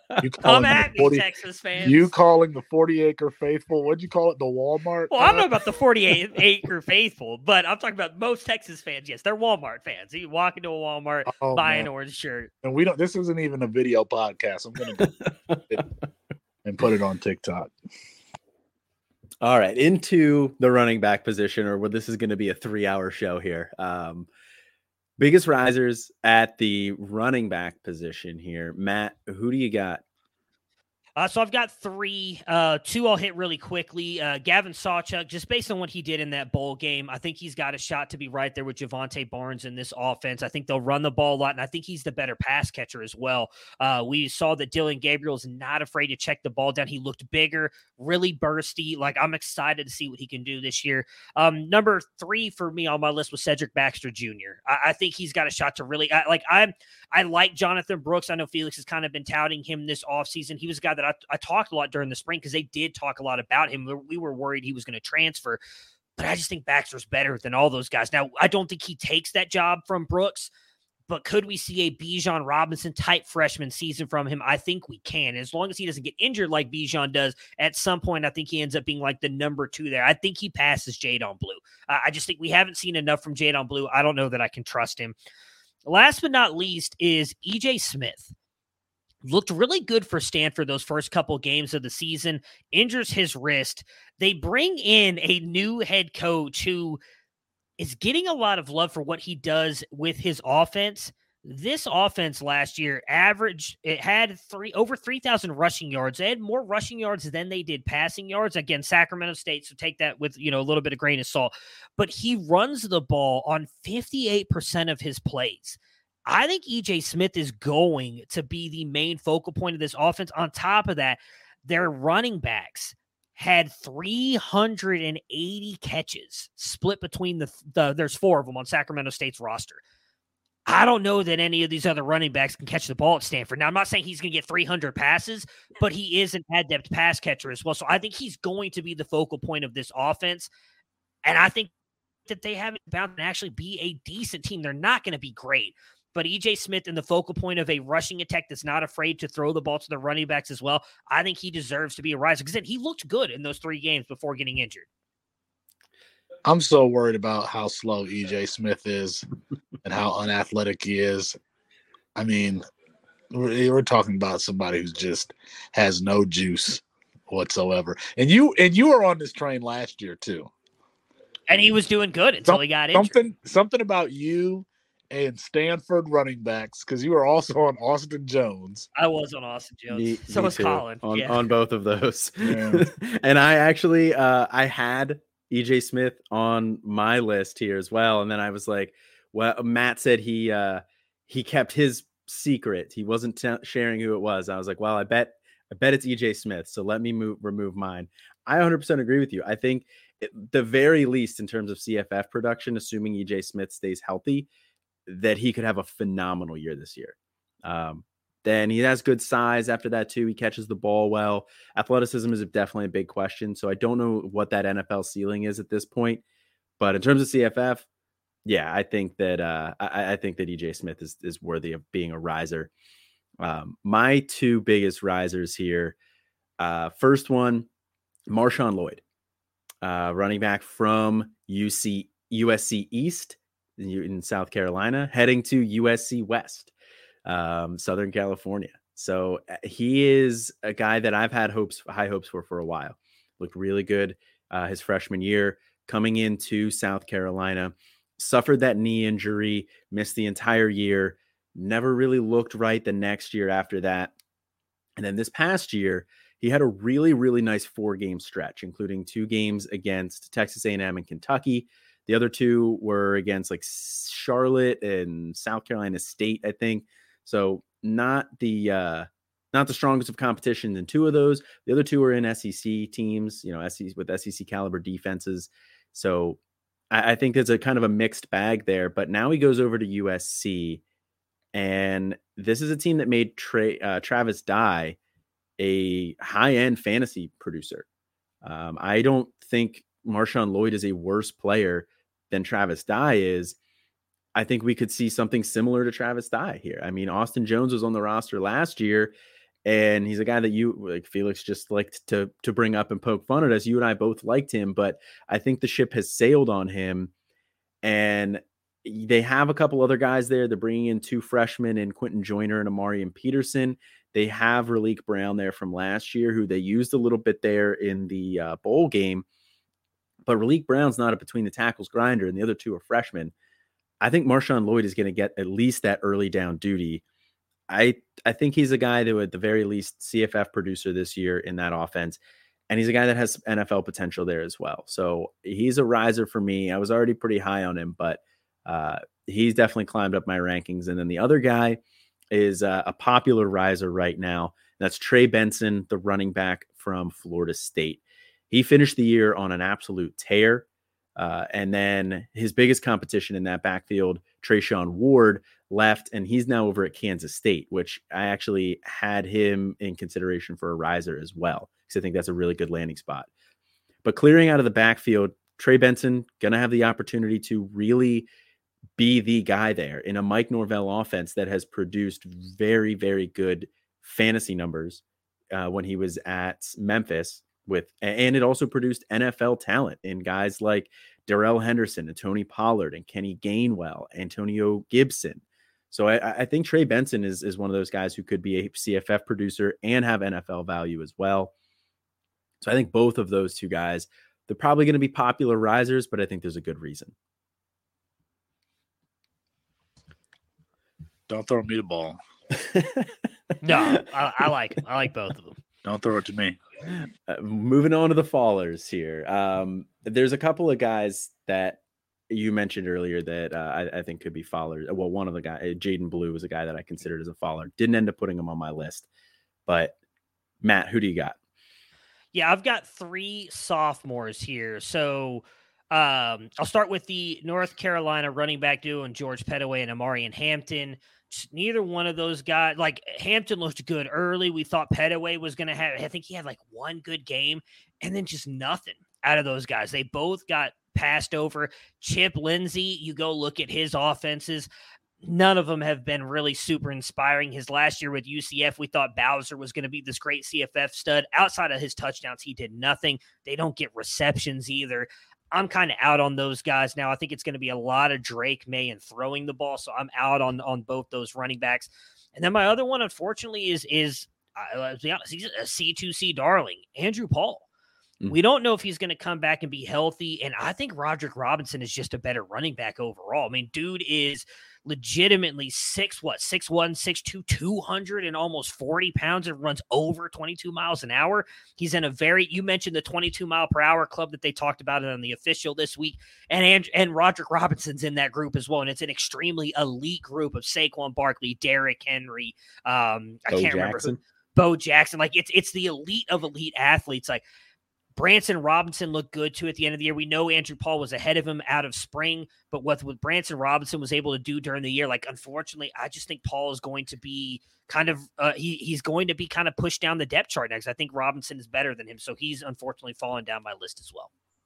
I think I'm going to include TJ Harden here because not that he was ever elevated to a top position in my rankings, but I was prepared to with the departure of Zach Charbonnet at UCLA. TJ Harden, I think TJ Harden's a redshirt freshman, kind of built the same way as Zach Charbonnet. And you look at that cupboard, there wasn't a whole lot there to replace Zach Charbonnet. So it seemed like TJ Harden could be a natural fit. I think TJ Harden was like a 3-star recruit, but again, kind of have a similar body type as Zach Charbonnet. So they bring in Carson Steele. I got to assume that Carson Steele is going to be, the focal point of the running game. I think that's why they would bring him in, especially because if Dante Moore is going to start there, Dante Moore does not run the ball. Definitely not like Dorian Thompson-Robinson did. So all the more reason to bring in somebody who can carry the ball, carry the load 20 plus times a game. And we know that Carson Steele can do that. So I would have to put TJ Harden there. I was ready to elevate him. Another one that I'm not really sure about is Jamarian Miller. Miller at Alabama. I like Justice Haynes. I like Justice Haynes a lot, actually. I think Justice Haynes is one of the better running backs that I've, kind of scouted from the perspective of giving advice to other people. Now, y'all keep telling me that Roydell Williams is going to be a thing behind Jace McClellan next year. I tend not to believe that. I think that there's going to be either a freshman or a second-year player that has a substantial role in that Alabama backfield. And I think that it could be Justice Haynes, which means that Jamarian Miller might be out. Now, Jamarian Miller definitely has the more of the dual threat skill set, but they didn't really even use Jahmyr Gibbs that way last year. So are they going to use Jamarian Miller that way when he's not the pass catcher that he's a very good pass catcher, but he's not the pass catcher that Jahmyr Gibbs was. So I'm kind of trying to rethink how I have him ranked. Just given that I think that Justice Hayes can do everything that Jamarian Miller can do, except for he's like more of a bowling ball package, and he has some instinctive quickness that reminds me of. I know Chase Edmonds doesn't seem like a great comp now, but when you watch Chase Edmonds at Fordham, it was hard to lay a hand on that dude. And Justice Hayes has some of that instinctive cat-like quickness to his game, and he can catch the ball a lot. And Justice Hayes, like the least amount of yards he ever ran for 4 years playing varsity in high school was like 1,500 yards or something like. We're talking about from his freshman season all the way until his last season playing varsity as a senior. He just balled out, including over like 2,300 yards his junior year. So I'm going to be a little bit hesitant on Jamarian Miller until we get into the spring and we see, how that backfield shakes out. Justice Haynes, an early enrollee, so he was practicing for the bowl game. He's, going through drills with everybody in the bowl game. So I'm kind of I want to see where Jamarian Miller is at in the depth chart and how they're using him. Yeah, I like that call a lot too, because I'm a huge Justice Haynes fan as well. He's my RB2, just behind Baxter in this class. I like him more than I liked Jamarian Miller coming in. I did like Jamarian Miller. I think he was probably like my RB5, 6, somewhere in that range. So I mean, I agree with you. this is going to be such a difficult backfield to get a read on beyond Jace McClellan, who we are assuming is going to be the lead back there this year. Roydell Williams just keeps hanging out. He just keeps siphoning off some carries here and there. I don't think he's actually that good, but he's just good enough to be a thorn in the side for whatever reason. And then I don't know how the rest of that backfield is going to shape up either. So that is a great backfield to watch. Moving into my biggest fallers, I have two, but they're on the same team now, and that's Jaydn Ott and Byron Cardwell. Both guys that I was pretty high on here. Jaydn Ott was freshman phenom. He just took Cal by storm, took the Pac-12 by storm. Fantastic freshman year. One of our biggest misses as a website, honestly. I mean, we were probably too low on him. And then they bring in my guy, and a lot of other people in the Devy community are a big fan of him, Byron Cardwell, formerly of Oregon. He had a great freshman year, injured at the beginning of this past year, and then just never really did anything. I didn't understand that whole situation and why he wasn't really getting carries, but I still think he's a good running back. And then he goes to Cal, and now it's him and his Jaydn Ott, and Cal also brings in Justin Williams-Thomas, the running back, is going into his second year here. He was committed to Tennessee. He's a big guy as well. All three of these guys play a similar role. Now, Jaydn Ott catches passes. He caught, I think it was about 25 to 30 passes last year. So he catches the ball, but I don't know what the role is for these three. And I don't think Cal's going to be a particularly good team, particularly good offense. So I struggle to see who's going to separate themselves here. Now, maybe Jaydn Ott does in spring. He is the guy that I have the highest out of all three of them, but he has definitely fallen, and as has Byron Cardwell for me. Yeah, I like that. I mean, Sam Jackson too, really good running quarterback. So that comes in and might drop the upside of both those guys a little bit as well. Yeah, absolutely. Good call. Moving into sleepers here. Do you have a sleeper here for everybody to keep an eye on? I do, just one. And again, I feel like there's a lot of overlap with some of these guys that I wasn't sure when I put my list together beginning with that we could talk freshman here, but it's Cameron Cook. And I just think he's going to be really good. We talked a lot about him earlier, just with what he can do with his vision. Like I in my write-up, which you guys will get to see in the freshman guide and coming out a little over a month and a half now, like I the way I quoted him is I feel like he's a surgeon behind the line. Like he uses his patience and then he just quick cuts to get into the open field with that burst. I think he's going to be really good for TCU this year with Trey Sanders, and he improved, especially in the receiving game as well in his senior season. So he's my sleeper. He's a guy I don't really think anybody's talking about outside of me. And I kind of felt like that was Quinshon Judkins for me last year, and I don't know that he's going to hit that way. I mean, Judkins had an incredible season. We didn't know Judkins was going to hit that way either, though. Yeah. I will be 100% honest. As good as I thought Judkins was, I didn't expect him to rush for whatever was 1,700 yards. I was not expecting that. But I did say in the guide that he was going to be a CFF asset, and that did work out. And I do think that's going to happen with Cameron Cook here. Like, I really think that this offense is tailored to a running back like him. And I just don't think Trey Sanders is that good. So again, I expect him to be the lead workhorse there, but Cameron Cook, I think, will be a guy in this TCU offense to watch out for. Colin, I don't know why you're getting the super prepared Matthew, because he notoriously reads the show sheet for Devy Debate. When the intro is going on, that's when he starts. That's when he starts. When the 2-minute intro is starting, that's when Matt starts his prep for the show. But no, this is a good call. I just don't know. I don't understand why Colin gets. It's because it's my off day today. I wasn't really going to say this, but my birthday's tomorrow, so it's all kids out of school today. Got a nice little birthday with the wife, and so I had time to actually sit down, watch The Last of Us. I cried, and I was like, all right, let's knock this show sheet out. So it's a great show. You need to watch it, Felix. So I went ahead. I had a lot of time on my hands, so I went ahead and put some work in the show sheet. Usually, when you send the show sheet out, like you give us the topics ahead of time, but you don't always get us the show sheet super early. And by that time, I'm tired, and I'm like, I'll get to it. And then next thing I know, it's like 10 minutes before show starts. I'm like, shit. The eye rolls right now. I haven't looked at the show sheet yet, so that's when I go look at it. I give you most of the time I give y'all the show sheet like what though? That morning.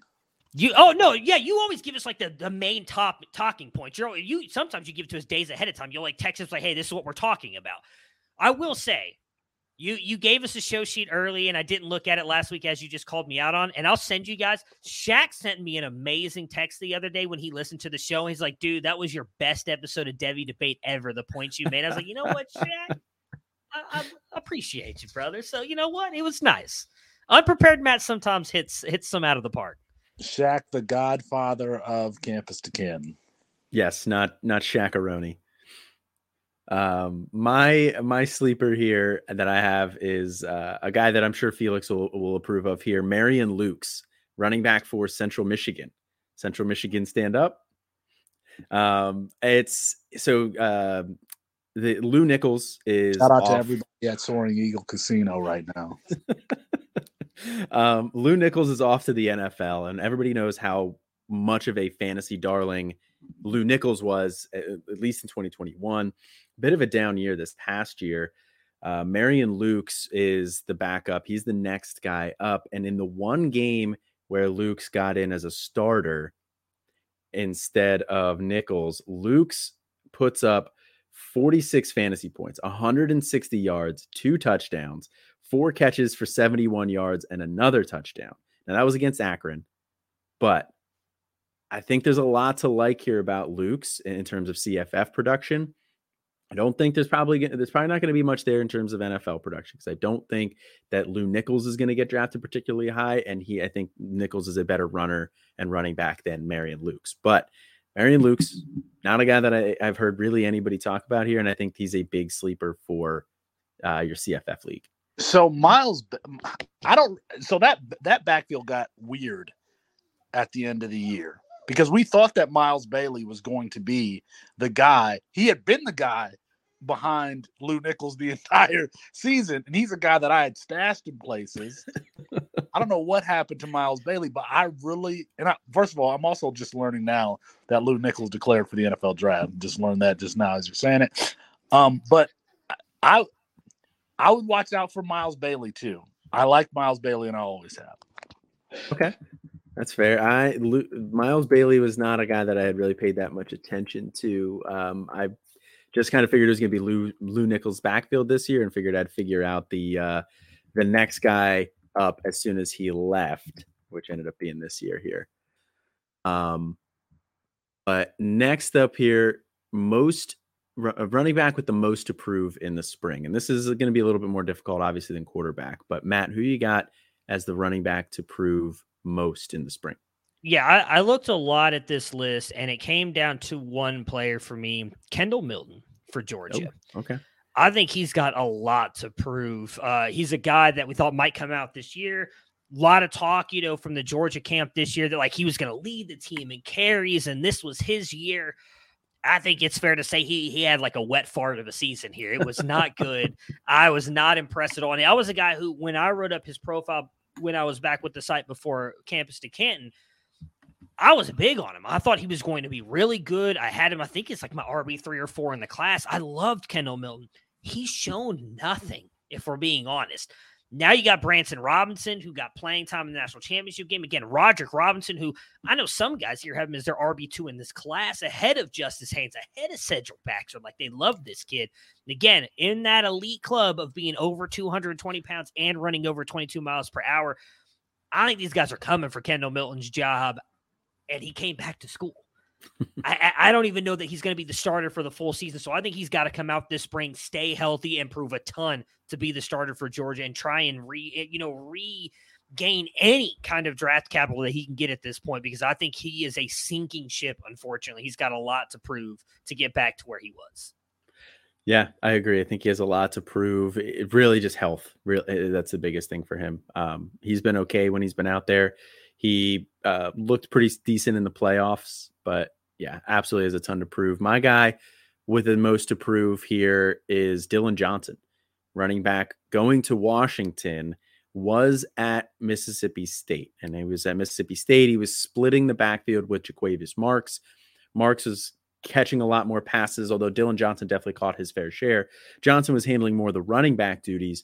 Dylan Johnson transfers over to Washington, which is a wide open backfield. Wayne Talapapa is gone. They have Cameron Davis there, but he didn't really do anything. And in comes Dillon Johnson, who's going to have the opportunity to step in and be a Ronnie Rivers type running back for Kalen DeBoer. So if he can seize that role here this offseason, because they also did bring in Daniel Ngata from Arizona State, I think Dillon Johnson is a guy who we could see climbing up a lot of people's boards. So we'll move into the wide receivers here. Matt, who do you got as your biggest risers at the wide receiver position? Yeah, so I'll start with two freshmen that we talked a little bit about earlier, Brandon Inniss and Jonte Cook. Two guys that we think could really fire off as freshmen this year. We obviously, you talked a lot about what you thought Cook could be in this offense for Texas, which I agree with you on. And then we also talked a little bit earlier about Brandon Inniss and how I think he could easily jump a lot of those guys and be productive this year for the Ohio State offense. The next one for me is Malik Nabers. I thought he had a really good second season with, in my opinion, a bad starting quarterback in Jayden Daniels, at least passing-wise, and yet he still crushed a lot of the thresholds you want in these advanced metrics, and I thought looked good. He improved on his drops as well, caught the ball in the short area, looked good after the catch, looked good as a deep threat at times. He's a guy that I think, a lot of people don't – we always say don't scout the helmet, but NFL teams do that, and LSU wide receivers – command a lot of respect at the NFL level. And I think Malik Nabers has that chance to be that next guy. It's a first-round draft pick. And there's a lot of talk that Jayden Daniels may not have that job sewn up as the starter next year. So if Garrett Nussmeier comes out there as the quarterback, with what he can do passing the ball, I think that he has a shot to be a really good wide receiver. He moved up a ton in my rankings. And last but not least, a little bit of a sleeper here. Probably not going to be anything at the NFL level because he was a year 1-0, but CJ Williams, Phil Longo offense, Wisconsin, they have nobody there. I mean, what did we talk of Skylar Bell in this offense who did nothing really in Wisconsin? Again, I know I'm basing a lot of this on Phil Longo, but they have a veteran now quarterback in Tanner McKee behind arguably Tanner Mordecai. You have arguably a top 10 offensive line in Wisconsin who has to respect the run as well with Braylon Allen back there. And then you add a guy like CJ Williams who can be a dominant X receiver in that offense. I think he has a chance to skyrocket his thing. He probably should have been my sleeper, but I already bumped him up because I'm expecting a lot out of him this year. That's fair. I think that's a fair sleeper or riser. I love the Nabers call as a riser. I actually have him ahead of Xavier Worthy now. He's my wide receiver 6. So I love the call on Malik Nabers. My 3 biggest risers here, Jaleel Farouk, wide receiver at Oklahoma. Marvin Mims is gone.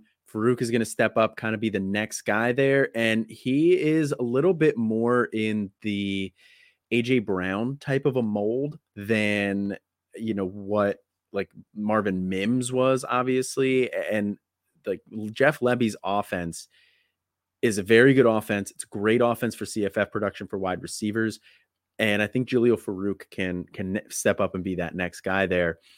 So he flew up my boards. And then the next 2 are guys who are a little bit undersized. I don't know how I feel about them from the NFL perspective, but I think these guys are going to smash in CFF. And the first one is Squirrel White. Over at Tennessee there. He looked good in the bowl game. He's going to be filling in that Jalen Hyatt type of a role.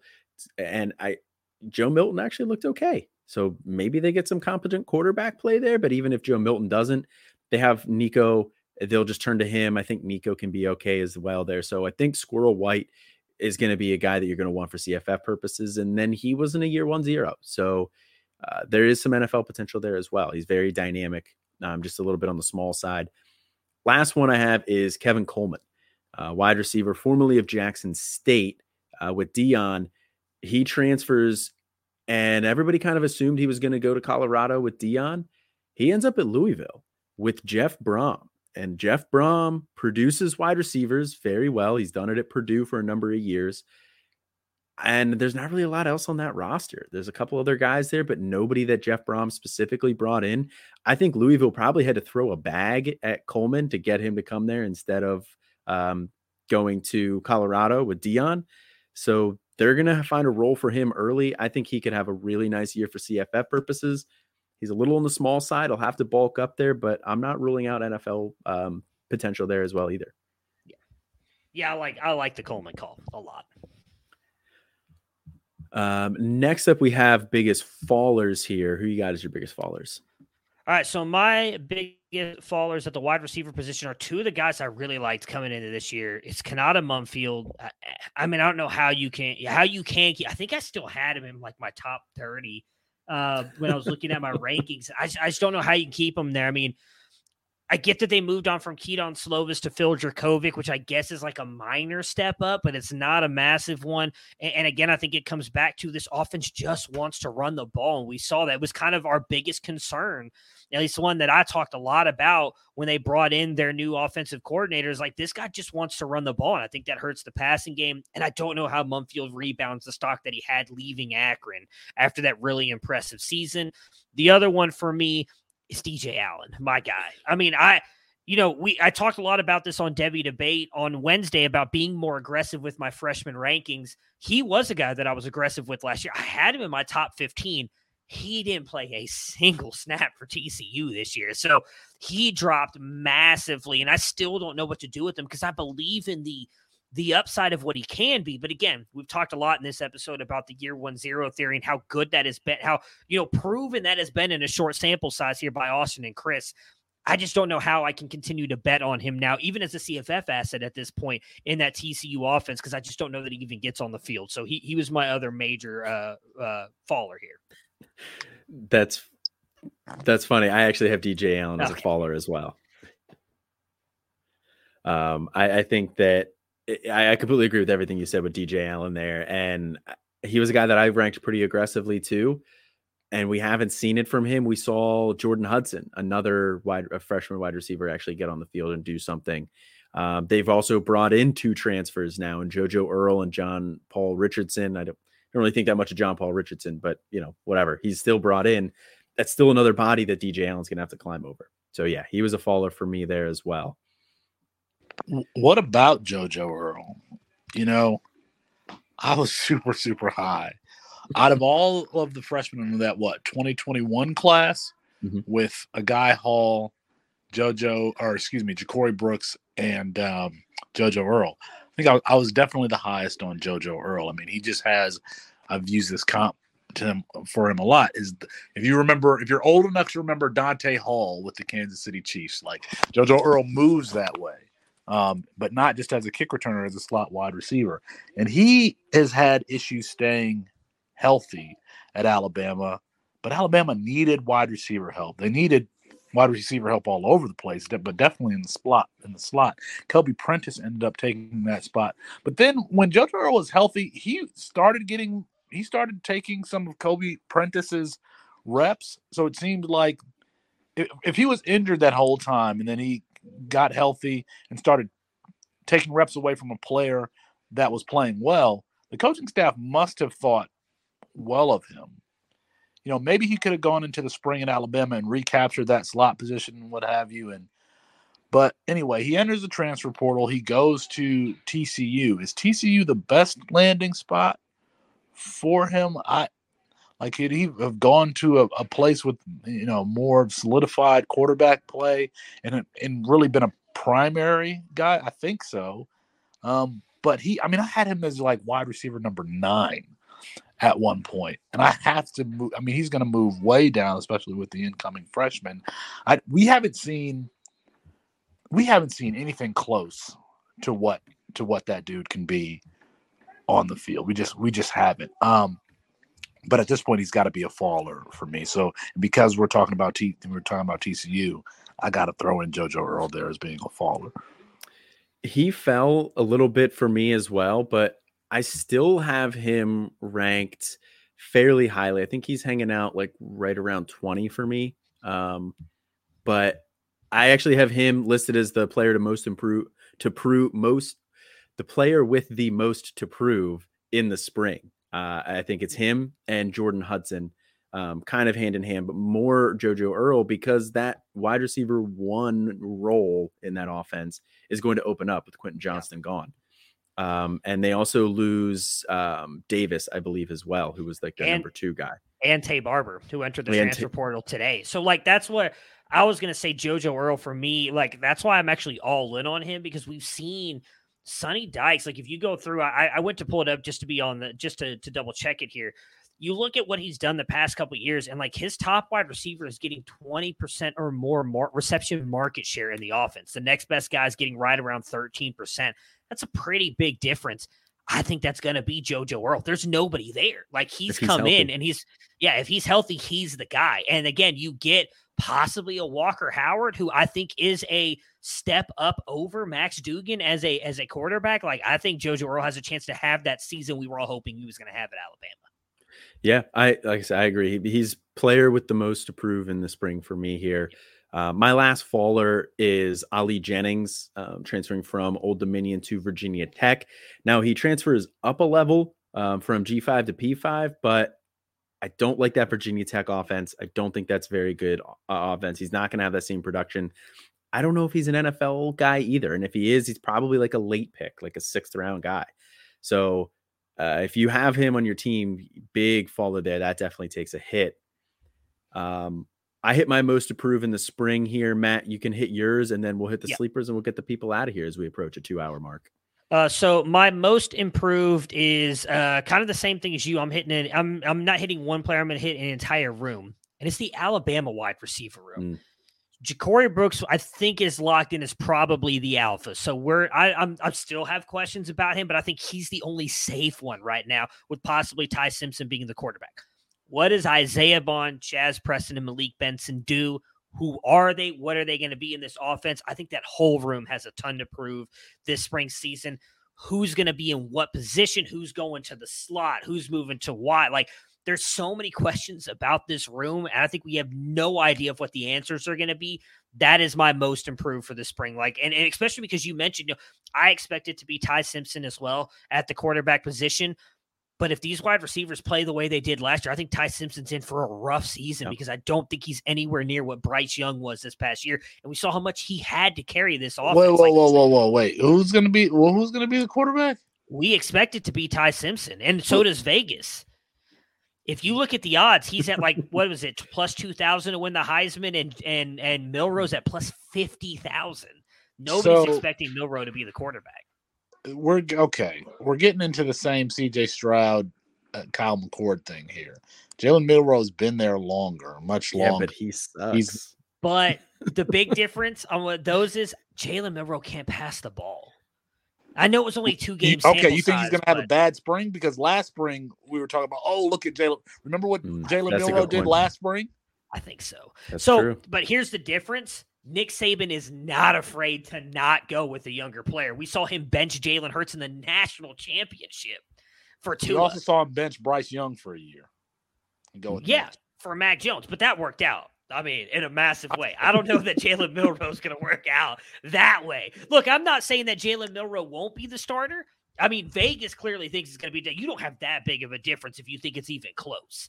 I don't think Jalen Milroe helped himself at all in those 2 games. He was much more of a rushing threat. But regardless, even if it's Jalen Milroe, like this wide receiver room has got to prove that they can help their quarterback. And right now, I think there's a lot of questions about it.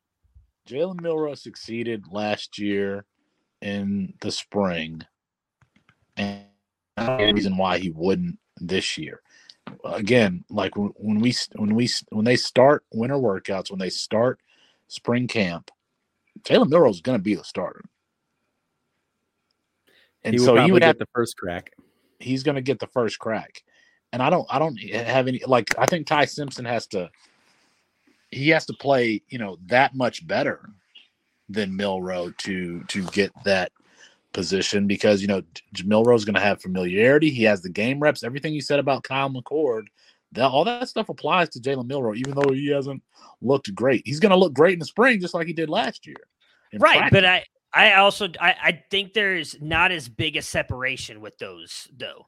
Like, I think it's not, I don't know how to word it, because that's not going to be the right example. Jalen Milroe might start the year. I think Nick Saban has no issue benching him the minute they lose a game. And then we'll see Ty Simpson. I was mocked and ridiculed a few months ago where I said we might be seeing the end of the Alabama kind of thing, especially offensively, because, Jalen Milroe's not a prolific passer, and Ty Simpson, he's more of like a Johnny Manziel type. I said this on both Better Sports and Daily Debate. Mocked and ridiculed, blah, blah, blah, blah, blah, blah. But I don't know that. I don't know that. Nick Saban. I don't know that either one of those quarterbacks, whoever starts, is going to be able to support the skill positions the way Tua Tagovailoa did, the way Mac Jones did, the way Bryce Young did. I don't know if. Yeah. I think it's fair to say that those wide receivers aren't the same either, though. And that's the question I have coming into spring. None of those, like when you're talking about Ja'Cory Brooks being your best wide receiver and the questions we have about him, you're in trouble. You need Isaiah Bonchaz, Preston, and Malik Benson to show you something in spring right now. And that's why they're my biggest group to look at right now. I think that's fair. It's going to definitely be something to keep an eye on there, but I kind of tend to side with Matt here, where I think Jalen Milroe is going to get the first crack at it. And you're absolutely right, Felix. He did look great last spring. It's an environment where he tends to shine. But I think Ty Thompson also is the type of guy who's going to shine in that type of an environment. I think he's going to keep it close. Ty Thompson hasn't shined in any environment. Ty Simpson. You're right. Ty Thompson has not. Yeah. Actually, Ty Thompson's freshman season, he did look okay in the spring game. So that's the last time. That's the last time he looked good. Right. So my sleeper, and I feel like I've mentioned him before, but I'm going back to it. The 6'3", 200-pound wide receiver out of Colorado State, Justice Ross Simmons. Had a really good year this year as a freshman. I think he's got a shot to be the one in that offense. An offense that, we were very high on as a company here with Clay Millen and what was it, Norvell going over there to that. We thought they were going to be really good, right? We thought, hey, this Colorado State offense is going to be really good. That offensive line was horrible. I mean, they were letting, if the defensive line blew on the offensive line and they were falling over, it was that bad. But I think that it's going to be a little bit more improved this year. And Justice Ross Simmons, while did not go over 100 yards at all in any game, continued to get more and more targets and more receptions as the season went on. He finished with a 19.3 weighted dominator rating, which ended up being 5th among his class, and a 12.81 reception market share, which was 9th amongst that class. I think he's got a shot to be the number one there as well, with Dante Wright transferring out. They just don't have a lot in that room. I think he ends up becoming Clay Millen's guy. And this is realistically a guy that I think you can get as literally your last pick in C2C draft. So he is my sleeper for the year to have a good season. That's interesting. I like that name. Colorado State was not a great team this year, but they do have Jay Norvell does have a good track record there. So maybe they can get that turned around here. My biggest sleeper of the year, or my biggest sleeper right now here, is Dakari Collins, wide receiver, formerly of Clemson, now has transferred to NC State. When he was coming out of school, he was in his junior year, was in the top classification in Georgia. He had a really good year there, transferred his senior year, but he was a 4-star guy. Came in there and just kind of got lost in the shuffle with all of these other big body, same archetype wide receivers that Clemson recruits over and over and over again. Collins is 6'4", 211 pounds. He's a big guy, plays on the outside, plays the X. Going over to NC State, he gets to pair up with Brennan Armstrong or MJ Morris. Either one of those two, I think, is a solid quarterback capable of sustaining a wide receiver for CFF production here. Dakari Collins also gets Robert Anae, the offensive coordinator, formerly of Syracuse, formerly of Virginia, who just produces high-end fantasy offenses for the college side. And earlier this week, or late last week, NC State's 24/7 page released a too early, too deep, and they had Dakari Collins projected as the X wide receiver already. They said in the article they lost 2 of the top 3 outside wide receivers, which includes Thayer Thomas and Devin Carter. So Dakari Collins already might have that role locked up here by the way things sound. I think he's the most talented wide receiver on that team. He's in a good offense with a solid quarterback. I like him a lot for CFF purposes. Maybe not necessarily for the NFL. He does have the alpha size. He is a little bit limited athletically, which might limit him in the NFL, but I think he could have a really nice year. I like it. All right. Well, that is going to do it for us here tonight. We're going to get the people out of here just under 2 hours, which anytime we get Matt, you should get a prize if you made it this far. Anytime we get Matt and Felix together, and me, I'm also very long-winded. It's gonna be a long show, but appreciate you guys filling in here for me or for Austin this week. Like I said, that was my bad. He did tell me he was not going to be here, and last minute, you guys step up like you always do. So thank you. I appreciate that. Tune into the rest of the pods here on our network this week. Wait, Colin, wait. I'm sorry to interrupt. No, go ahead. People should tweet something at Alfred if they made it this Alfred? Far. I don't know what. What emoji? Matt, give me an idea. Oh man, I don't know. How about this? Does it have to be an emoji? How about the if it has to be an emoji, how about the stock up emoji, because someone hasn't touched their rankings yet. So let's do like a stock up or down emoji at Alfred. Okay. There we go. If you are still listening, if you've made it to almost a 2-hour mark, and which we are about to go over now here, tweet the stock emoji at Alfred, at Alfred JF on Twitter, the stock up emoji. I love that game. That's one of my favorite games that we play. But thank you again, guys, for filling in. Appreciate everybody for listening this far. 2 hours is a chore of a listen, but thank you guys. And we will be back later in the week with Canton Bound coming at you on Thursday. Have a good one.